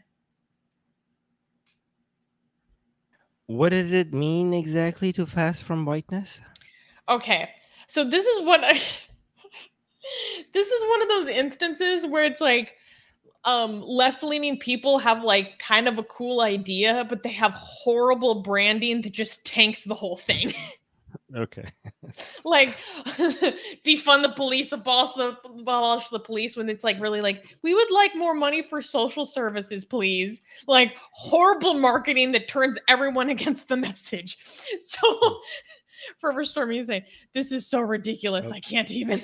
So it's actually like not even something that bad. It's like the idea that during their Easter programming, instead of having these images of biblical characters being like obviously white and Europeanized, they're like, oh, actually more ethnically accurate images of these biblical figures, or maybe not ethnically accurate, but portrayed differently, Jesus portrayed as a black man. Or they talk about how they have like poems or sermons written by Native American Christians, or they did a lot of work in their choir to do worship songs in Spanish. These are great ideas. These are good ideas. Just horrible brand. You're right. Like these are genuinely good ideas, but they're just the branding is horrible. Wait, maybe the branding is horrible on purpose to bring attention to it. What do you think? The branding for their banner is literally says "fast from whiteness" and then a roller paint painting over the white part in black. Oh my god! That's literally the image they went with. Actually, I can't. Okay. So if this wasn't racist, which it is, I couldn't be mad. Like, okay, so if this was just outrageous, and then you would be like, oh my god, this is outrageous, and then you paid attention to it, and then it got a whole bunch of clicks, and then you realize what they were doing, you're like, oh, actually this is based, what they're doing is pretty cool. You know what I mean? I like it. More diversity, blah blah blah, right? That's fantastic, right? And being more historically accurate about the characters and stuff like that, right? So you would be, I don't mind an outrageous, clickbaity title just to bring attention to something that is actually good. Okay. However, this is racist, right? So I can't go. What do you find racist about it? It's anti-white, right? Well, so how is it anti-white? You're just saying. I would endorse. I endorse being outrageous enough, but not outrageous to the point where you actually become racist. But what were you saying? Sorry, I interrupted you. Well, what do you find racist about it? The name, the banner that's literally painting over the white color, and the same whiteness is in kind of like this font where it's like whiteness. Like, what do you not like about it? I don't like the thing about it that I wouldn't like if it was fast from blackness. Right? That would be for the exact same reasons. I wouldn't like it for the exact same reasons. So I mean, it's obviously racist. Like, does anybody disagree with me that this is racist? Yeah. Blank Name is saying it's not racist. It's just cringe. How is that not racist? You're talking about canceling. You're like fast from whiteness. Like, do I need to explain? You're actually referring. It's not a fast from white people. It's a fast from white culture, Armin. From the hegemony of white Christian worship. You're identifying a culture based on people's ethnicity. Yeah. Okay, so how is it not racist? Am I? So I want to read a little bit more about this program. More people. I don't understand. More people in the live chat are saying that's not racist. How is it not racist? It's literally referring to people's skin color. How is this not racist?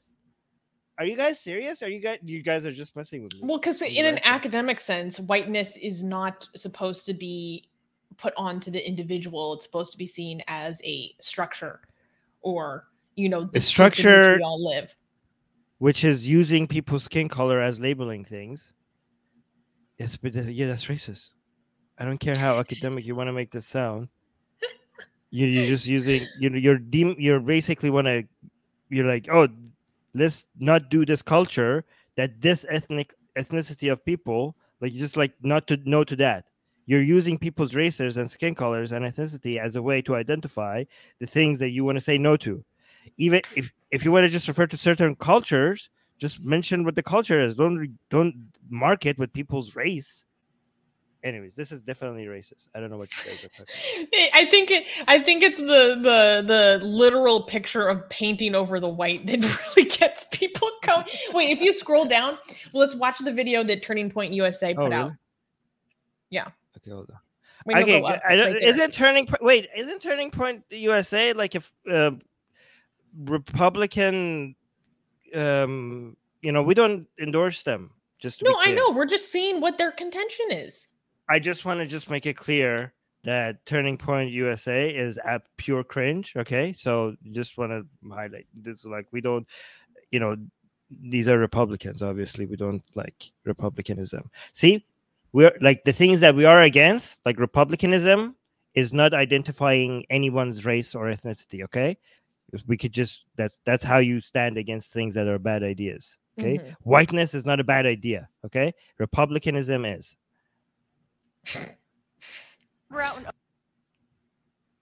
I mean, when I say it's not a bad idea, I mean it's not an idea at all. Like, not that I was encouraging whiteness as a good thing, just to be clear.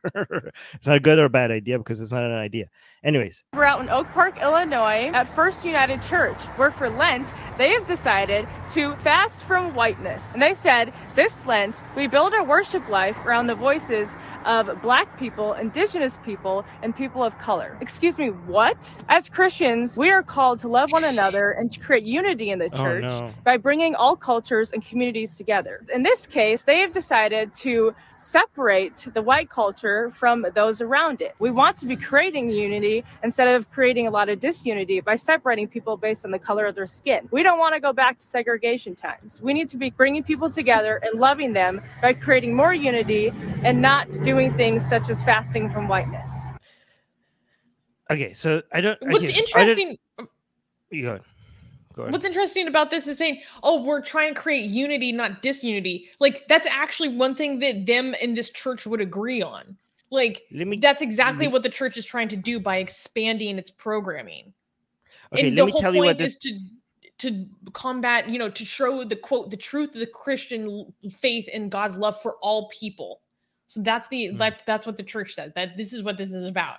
It's just their branding of it is so perfect for conservatives who are, against critical race theory to jump down their throat. It's like handed over to them on a platter.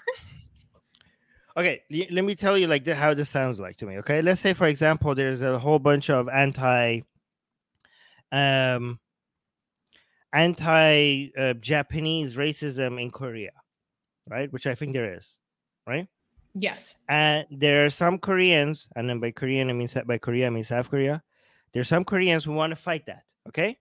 And they're having this event that they want to show you Japanese culture and celebrate Japanese culture and have Japanese songs and events. And they're bringing Korean, there's this event to fight anti-Japanese racism in Korea, okay? I wouldn't like it if they called the event, let's cancel Koreanism. All right, let's cancel Korea, right? That's not no, okay? So I'm being consistent. I'm not or if in India some Hindus wanting to reach out to Muslims, okay? I wouldn't think it the good, and be endorse to stop anti-Muslim bigotry. I don't think it would be a good idea to have let's end Hindus. Let's cancel Hindus. I don't think that would be a good idea to name the event. If you want to fight anti-Muslim bigotry, just call it fighting anti-Muslim bigotry, canceling I don't know. Yeah. So that's what I I think we both really like the idea, the branding that the promotion of this is coming at the expense of something else is counter to their own goals. Yes. That's what I think. Well, yeah, I mean, again, as somebody who likes to have outrageous titles to bring attention to something, okay, I just think this is not the, I'm not saying the method is wrong. I do get it, right? I mean, it worked. I mean, these people are not idiots. They got coverage on Fox News, so their method works. But apparently, I still can't this programming that they've had has really been very well received, and they've gotten a lot more attendance than previously. So it's working out for them. I find it hilarious to think about this. Apparently, it's a majority white area, like majority white congregation, like badly singing all these songs in Spanish. Wait, did they not have Spanish people to speak this Spanish speaking people? I mean, I don't know exactly how diverse their wait, so to celebrate diversity, the whole area is majority white. Okay, so to celebrate diversity, they just had like people who don't speak Spanish, just like as their mother tongue, to sing Spanish songs. They couldn't bring. I believe that was part of this. Yes, I mean, because the whole congregation is supposed to sing along. Well, you're not apparently not canceling whiteness strong enough. Go find somebody who actually speaks the language. What the hell? All right. And so this is really funny. Yeah. So let's see the reactions from the live chat, because we have a lot of reactions. So, Ghost Bunny is saying Armin's pissed off on behalf of the white people. Well, we are just like, it's cringe, but oh well. It's not on behalf of you, okay? It's not on behalf of white people, okay? I don't care. I'm not, it's not for the sake of white people, okay? I'm not defending white people. I'm just anti-racism, okay? I'm just against racism, even if it's not a big deal, okay? I know anti-white racism is not as big of a deal compared to a lot of other racism, okay? Racism is cringe, and yeah, I don't like it. So Blank Name has a contention, and he disagrees that this is, big R racism, like you were saying. Blank Name is saying it is not related to white skin color itself. You can be black and exhibit whiteness, the structure of American society. Oh, really? No, really, Blank Name. It has no relation to the white skin. The fact that they're calling it the whiteness is just randomly happens to be just the name of the skin color that they're associating the majority of the people who they're trying to associate the culture with. Like, just the word whiteness has nothing to do with white people. It's just completely irrelevant. Is that what you're saying? The completely different concept. It just randomly. They might as well just call it greenness, huh? It's just a coincidence. It's just a coincidence that the word whiteness happens to be the same thing that they refer to the people that are majority white, right? Like, it's just like, yeah, they were just like randomly shooting darts at colors on a board, right? And it could have been green or blue or purple, but just by chance it just happened to be white. Is that what you're saying? Okay, yeah, it has nothing to do with it. Sure. Sure. Ghost Bunny is saying the main message is to uplift voices that may have been ignored or not taken as seriously. People listen to white people all the time, and they want the opportunity to uplift the other voices in their community. Yep, that's the intention of this. And I think and I liked it. I like that. Yeah. I like what they're doing. I just don't like fasting from whiteness. I just like I'm guys, I know people are getting butthurt, okay? Like, from me being upset about this, okay? I understand that this hurts your racism, okay? I know that most of you I understand that so all of you in the live chat have internalized your racism so much that you don't understand that you're racist, okay? But for actually some of us who are more enlightened here and we could recognize racism when we see it, we get upset about these things, okay? But you guys, it's okay, okay? You are not the same level. You're just racist, okay? But yeah. Oh, you're gonna flip it and throw it back at them now, eh? Yeah. I think for me this was fascinating to see kind of the intersection of like woke rhetoric coming into the sphere of Christianity, and then the conservatives freaking out about it. I thought it was hilarious. And I saw a comment on this news story that said, if they really want to fast from whiteness, they'll have to sell off the pipe organs, because pipe organs were invented by whiteness. They can just clap and stomp instead, and definitely turn off the electricity, because electricity was discovered by whiteness. And is that an insulated building? If you're going to really cancel whiteness, shouldn't you swap it out? Hope no one's wearing shoes, and the women folks will have to throw out their birth control and bring back polio and smallpox. Oh my god! So what about having it gets a little racist, so I don't want to get into it. But people reacted strongly, like, oh my god! I mean, if you want to, okay, if you want to say white culture has nothing to do with white people, okay, this is not about people's ethnicity, this is about a culture, okay, then nobody should get mad by saying, well, this is all then white culture, and people are like, oh no, that's racist. You can't say that's that's whiteness. Like, why is it racist? We're not referring to a people. We're not referring to a people. We're referring to whiteness as a culture. So if we say science is whiteness, and if we say like scheduling things is being on time is whiteness, nobody should say now that we're being racist. Okay, so because this is just we're not referring to people. So yeah, I guess like here you go. Are you gonna get mad now? Are you gonna get mad? Like these people who had a schedule for when this event is, they shouldn't have a schedule. All right, because that's apparently being on time is also whiteness. Apparently, okay. So yeah, they do say that. yeah, they do say that. So what are we gonna do now? Does that sound racist to you right now if we say that? Because if it sounds racist to you now, then you're a hypocrite. If it didn't sound racist to you earlier when they were saying fast from whiteness, and like that's not racist. But now if we say science is whiteness culture, now it sounds racist to you. Yeah, if now it sounds racist to you, maybe you're a hypocrite. Maybe this is like cognitive dissonance a little bit happening, huh? Yeah. All right. Blank name is he can't stand you. He's like nuanced. Armin is so effing literal. Okay, if you think I'm being too literal, do you think if somebody says science is whiteness, science is white culture, okay? The scientific method, yeah. The scientific method is like whiteness, or like, do you think like does that sound racist to you or no? Okay, because if you want to be consistent, then that shouldn't sound racist to you at all. Yeah, because that is par for the course in this kind of rhetoric. To say that the scientific method is a construction of white male masculinity, like yes. Yeeks. Anyways, I just thought this was hilarious, and I knew we would have fun talking about it.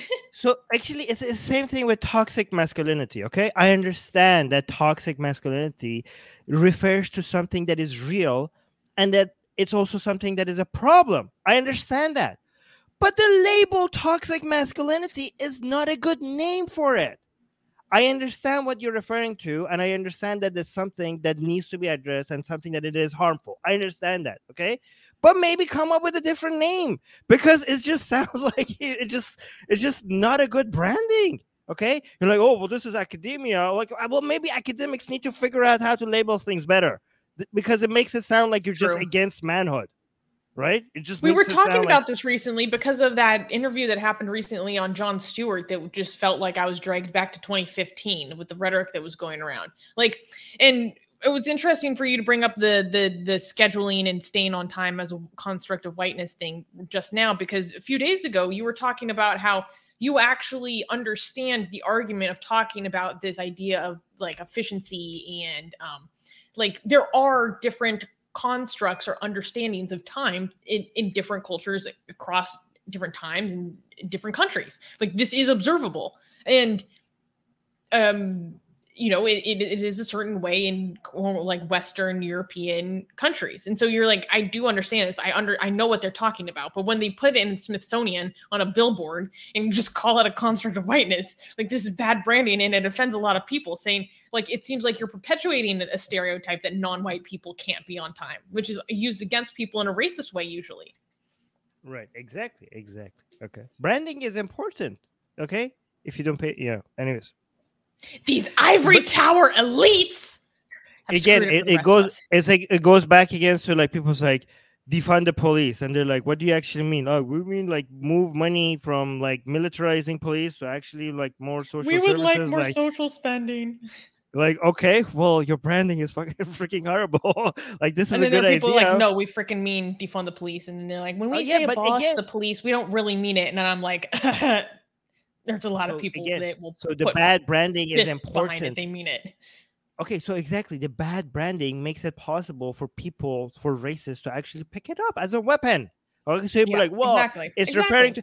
You can't be like, I'm going to ignore the bad branding because it's actually referring to something correctly. Well, the bad branding will be misused by people who actually mean harm. So there you go.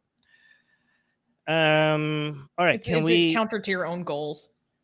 Exactly. Lefties, Okay. we need to get better at marketing. Please, can we collectively get better at marketing? Because I care a lot about these progressive causes, but we keep shooting ourselves in the foot. Yes. Okay, wait. Can we oh yeah, PK is saying branding is everything. Well, not everything, but it's important. Can we clap for the next news? Yes. Next news. Next news. Spain criminalizes the harassment of women undergoing abortions. On April 6th, Spain's Senate approved landmark legislation criminalizing the harassment of women who are undergoing abortions. Proposed by the Socialist Party, the new law will help women avoid being harassed when, quote, exercising the right to voluntary interruption of pregnancy. Abortions through the 14th week of pregnancy are legal in Spain. These abortions do not require medical justifications, although women below 18 years old who need an abortion are required to have parental consent.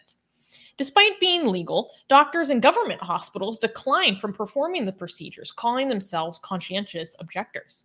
This also forces women seeking abortions to seek out private clinics. This leads some women to travel hundreds of miles to access private abortion clinics. Most of these private abortion clinics are camped at by anti-abortion protesters. According to the Association of Accredited Clinics for Pregnancy Termination, or ACAI, more than 100 women report being harassed when they go to the abortion clinics each year. ACAI added that 89% of women seeking abortion reported being harassed, while 66% felt they were in danger. Some lawmakers argue, however, that this new law will infringe on the constitutional right to freedom of speech. Wait, it's not a freedom of speech to harass people. Well, they try to contend like we're not harassing women, we're just camping outside this medical facility and praying for them. Okay, that's harassment. I think that's harassment. Isn't that harassment? What do you think? It depends on how it's done. Okay. I mean, if I was in that situation, and even if someone was just like praying silently, but they had a big sign, what they usually do is with the pictures of the fetuses or whatever. Like, yeah, that's harassment. I would that still needs to find be that, legal. yeah. That is harassment. When you like have these like images, gross images, like forced upon people who are trying to get abortions, that should be legal. Okay, that should be legal. Are you saying legal? Illegal harassment. It shouldn't be allowed. Okay. I used to think like these laws don't make any sense because I used to think like, well, just make harassment illegal. Why are we making like, don't you already have laws that makes harassment illegal? Why do we need a specific law that makes this specific kind of harassment illegal?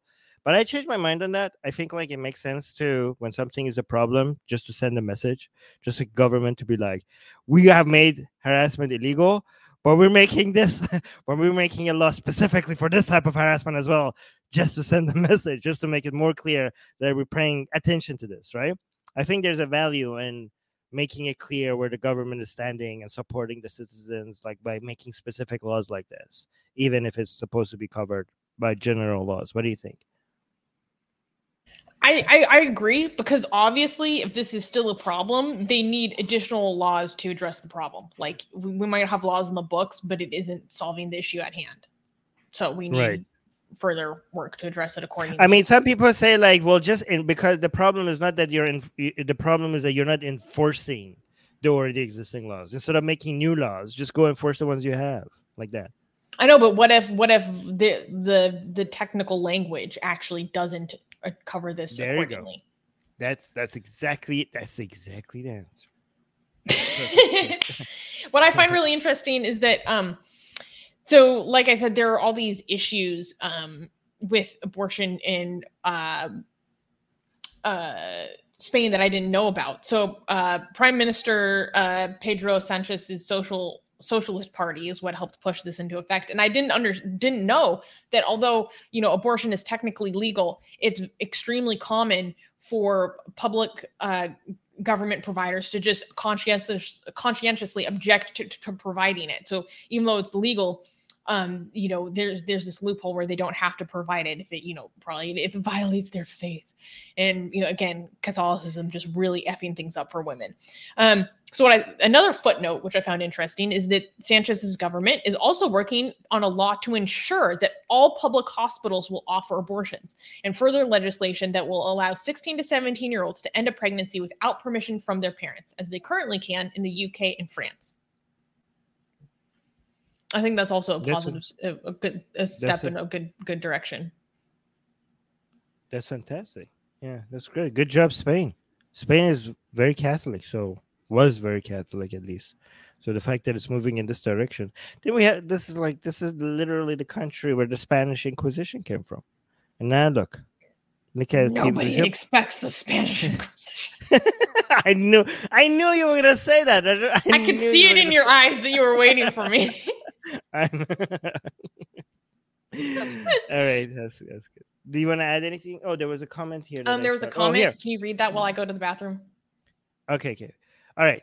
PK saying that's a slippery slope. Freedom of speech is too valuable. All right, so I'm going to cut this in two parts and I'm going to answer them separately. Okay. When you say that's a slippery slope, do you know that is referring to a logical fallacy? Okay. So you just identified your own fallacy. So that means that what you're going to say it's incorrect. I don't know why people refer to like, oh, this is a slippery slope. This is going to lead to that. Well, if it's a slippery slope, that means that means you are self-identifying your logical fallacy. That means that you are that means that your conclusion is incorrect. Okay. So first, just want to mention that. Second of all, you're saying that freedom of speech is too valuable. Yeah, but freedom of speech, again, it doesn't cover freedom of harassment, okay? Freedom of speech doesn't give you a right to an audience. When you force your, fetuses, images of fetuses, aborted fetuses, upon people who don't want to see it, that is not freedom of speech. That is you thinking like you're entitled to an audience, to a captive audience that cannot escape your disgusting images, right? Freedom of speech means that if you want to, on your website or on wherever you are, have images of disgusting dead fetuses, you should be able to do that and nobody can stop you. But if you try to make it a group of people not be able to not see it if they don't want to, then you're forcing something upon people where it bothers them, right? And that is not, that is harassment. So that I think that shouldn't be allowed. Anyways, so that was that. Did we want to highlight anything else or do we want to move on? No. Okay, cool. Then we can go to the next news. Cool. Somebody shouting in the live chat. I don't know what they're talking about. Yeah, I answered them. Oh. Okay, cool. Okay, can we hold on? Can we clap for? You already know we can. Yes, we can. Next news. Atheist Republic approved for YouTube fundraising. I don't know even what to show on the screen. I could show you a video. This is what I have prepared. So one of our videos. Okay. So if you look at our videos, they now have this green icon under them, says fundraiser. And you can see on the right side, there's a donate button. So that means our YouTube channel can now start fundraising. So, we could do that already, but Atheist Republic as a nonprofit, as a 501c, YouTube has now approved us for fundraising as a nonprofit, as a charity in United States, as a 501c. And not only our channel can do this, any channel that has monetization and has a giving section under the monetization tab can now start a fundraiser or join this fundraiser and do fundraising for Atheist Republic. So this is fantastic. Look, do you guys see, like also in the live chat when people are doing? Yeah, pull up this screen so we can show how it sits in the live chat. Yeah. So, for example, if you go to the channel and then like this stream, if you watch this stream, Like this is us right now, right? You Oh, can hey, that's see me. yeah, this is us right now. Okay. So you can see in the live chat, you can see this thing is showing up right at the very top, and people could click on it and donate. So this is going to make it a lot easier for us to do fundraising for Atheist Republic. And this is amazing. This is a very powerful weapon for us right now. Yes. It's so exciting to not only have What? our monetization back, but we get all of these other tools available for us. It's amazing. Wait, did we just get already to $555? We just started this. That's amazing. Holy crap. Oh my God. I was Oh. like, I totally misread that earlier. I thought it was just like how did that happen? $5. I'm dyslexic. Yeah, I thought it was $15. No, I just like, Holy yeah, it's fun. crap. That is crazy. Okay, I don't That's know who's amazing. donating, but thank you so much for whoever is clicking on these buttons. I know. Now what I need to do is I need to figure out how we can see the analytics of who contributed. I think I can do that on the back end. Wait, I think... Oh. Because, when people give us super chats, we can thank them on air. Or when people donate to our legal fund on GoFundMe. No, it says that the name is going to be... We should figure out where the names are going to show up, because it does say, like, if they decide, like, people could decide whether they're going to be anonymous or not. But guys, the good thing about this is, like, as Doorknob Head is pointing out in the live chat, let me bring up Doorknob Head. He said 100% of the money goes to AR. Yeah, so there's... YouTube covers the transaction fees, like, and it doesn't take any cut. So when people do super chats, or become members, YouTube takes a cut. But this one, because we're a nonprofit, what?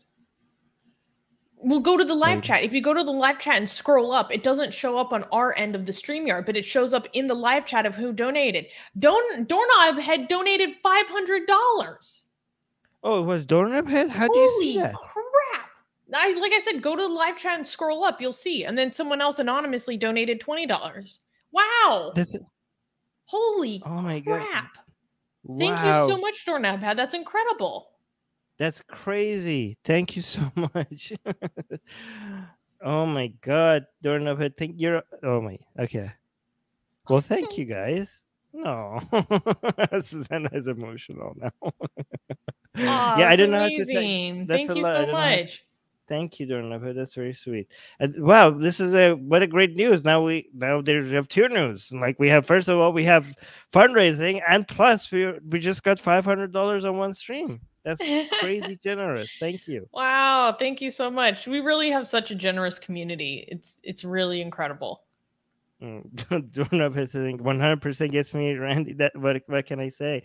Oh, okay. So guys, because all the support goes to Atheist Republic, and none of it goes to the transaction fees or YouTube. That's why he likes that. Thank you so much, Doorknob Head. I appreciate that. Amazing. Thank you. This is going to be a huge help to our legal situation right now in particular. Yeah. Yes. Oh my gosh. Yes. True. Wow. Thank you guys. So yeah, this is a huge, tool and benefit to our community. If you are a fan of the Atheist Republic Persian channel, you'll also see this over there as well. And I think we might be able to remonetize their Arabic channel soon. And yeah. And what's cool about this is it allows people to always contribute to Atheist Republic. Like, you don't have to be waiting for a live stream to go send us a super chat. Like, this just sits on videos and clips, and you can do whenever you feel like, whenever you're available. Yeah. So PK saying there were others who donated earlier. You missed them. Yeah, they don't show up on StreamYard. We have to pay attention. Oh my gosh. Well, I'm really sorry to everyone we missed. So going forward, I'll keep the live chat open in a different window so that I can monitor it better. Yeah. Yeah,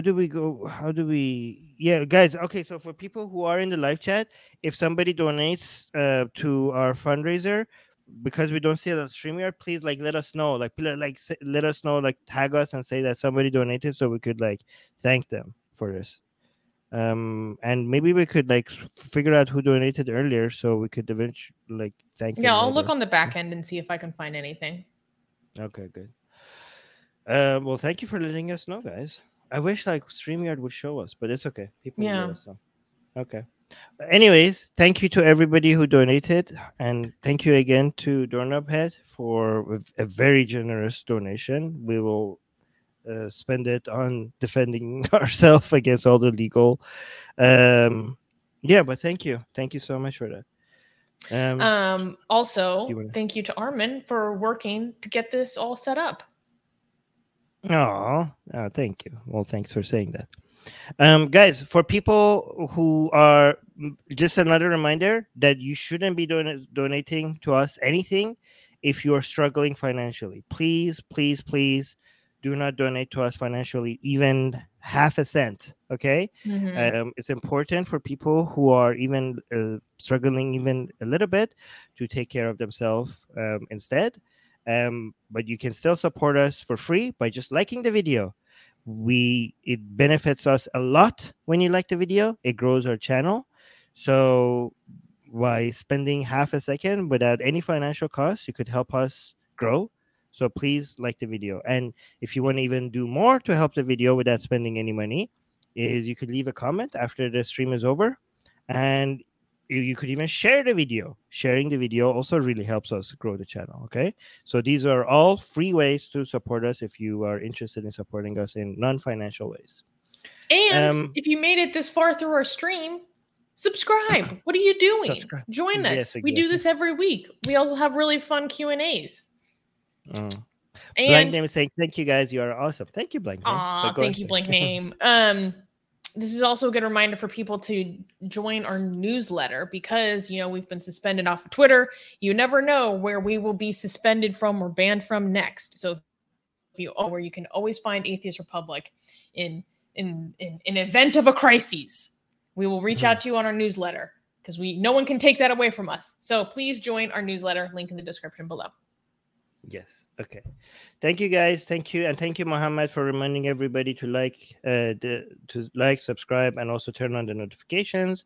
And everybody else, and Secular Rarity is saying this was a good stream. No, thank you. I had fun today. Do you have fun today, yes, Armin? Me too. Always. I felt all right, guys. A lot better, so my energy was up a lot. Yeah, I was not feeling. I was in pain last week. Well, it's good that you're not in pain. All right, guys. Bye. Bye. See you next week. See you guys.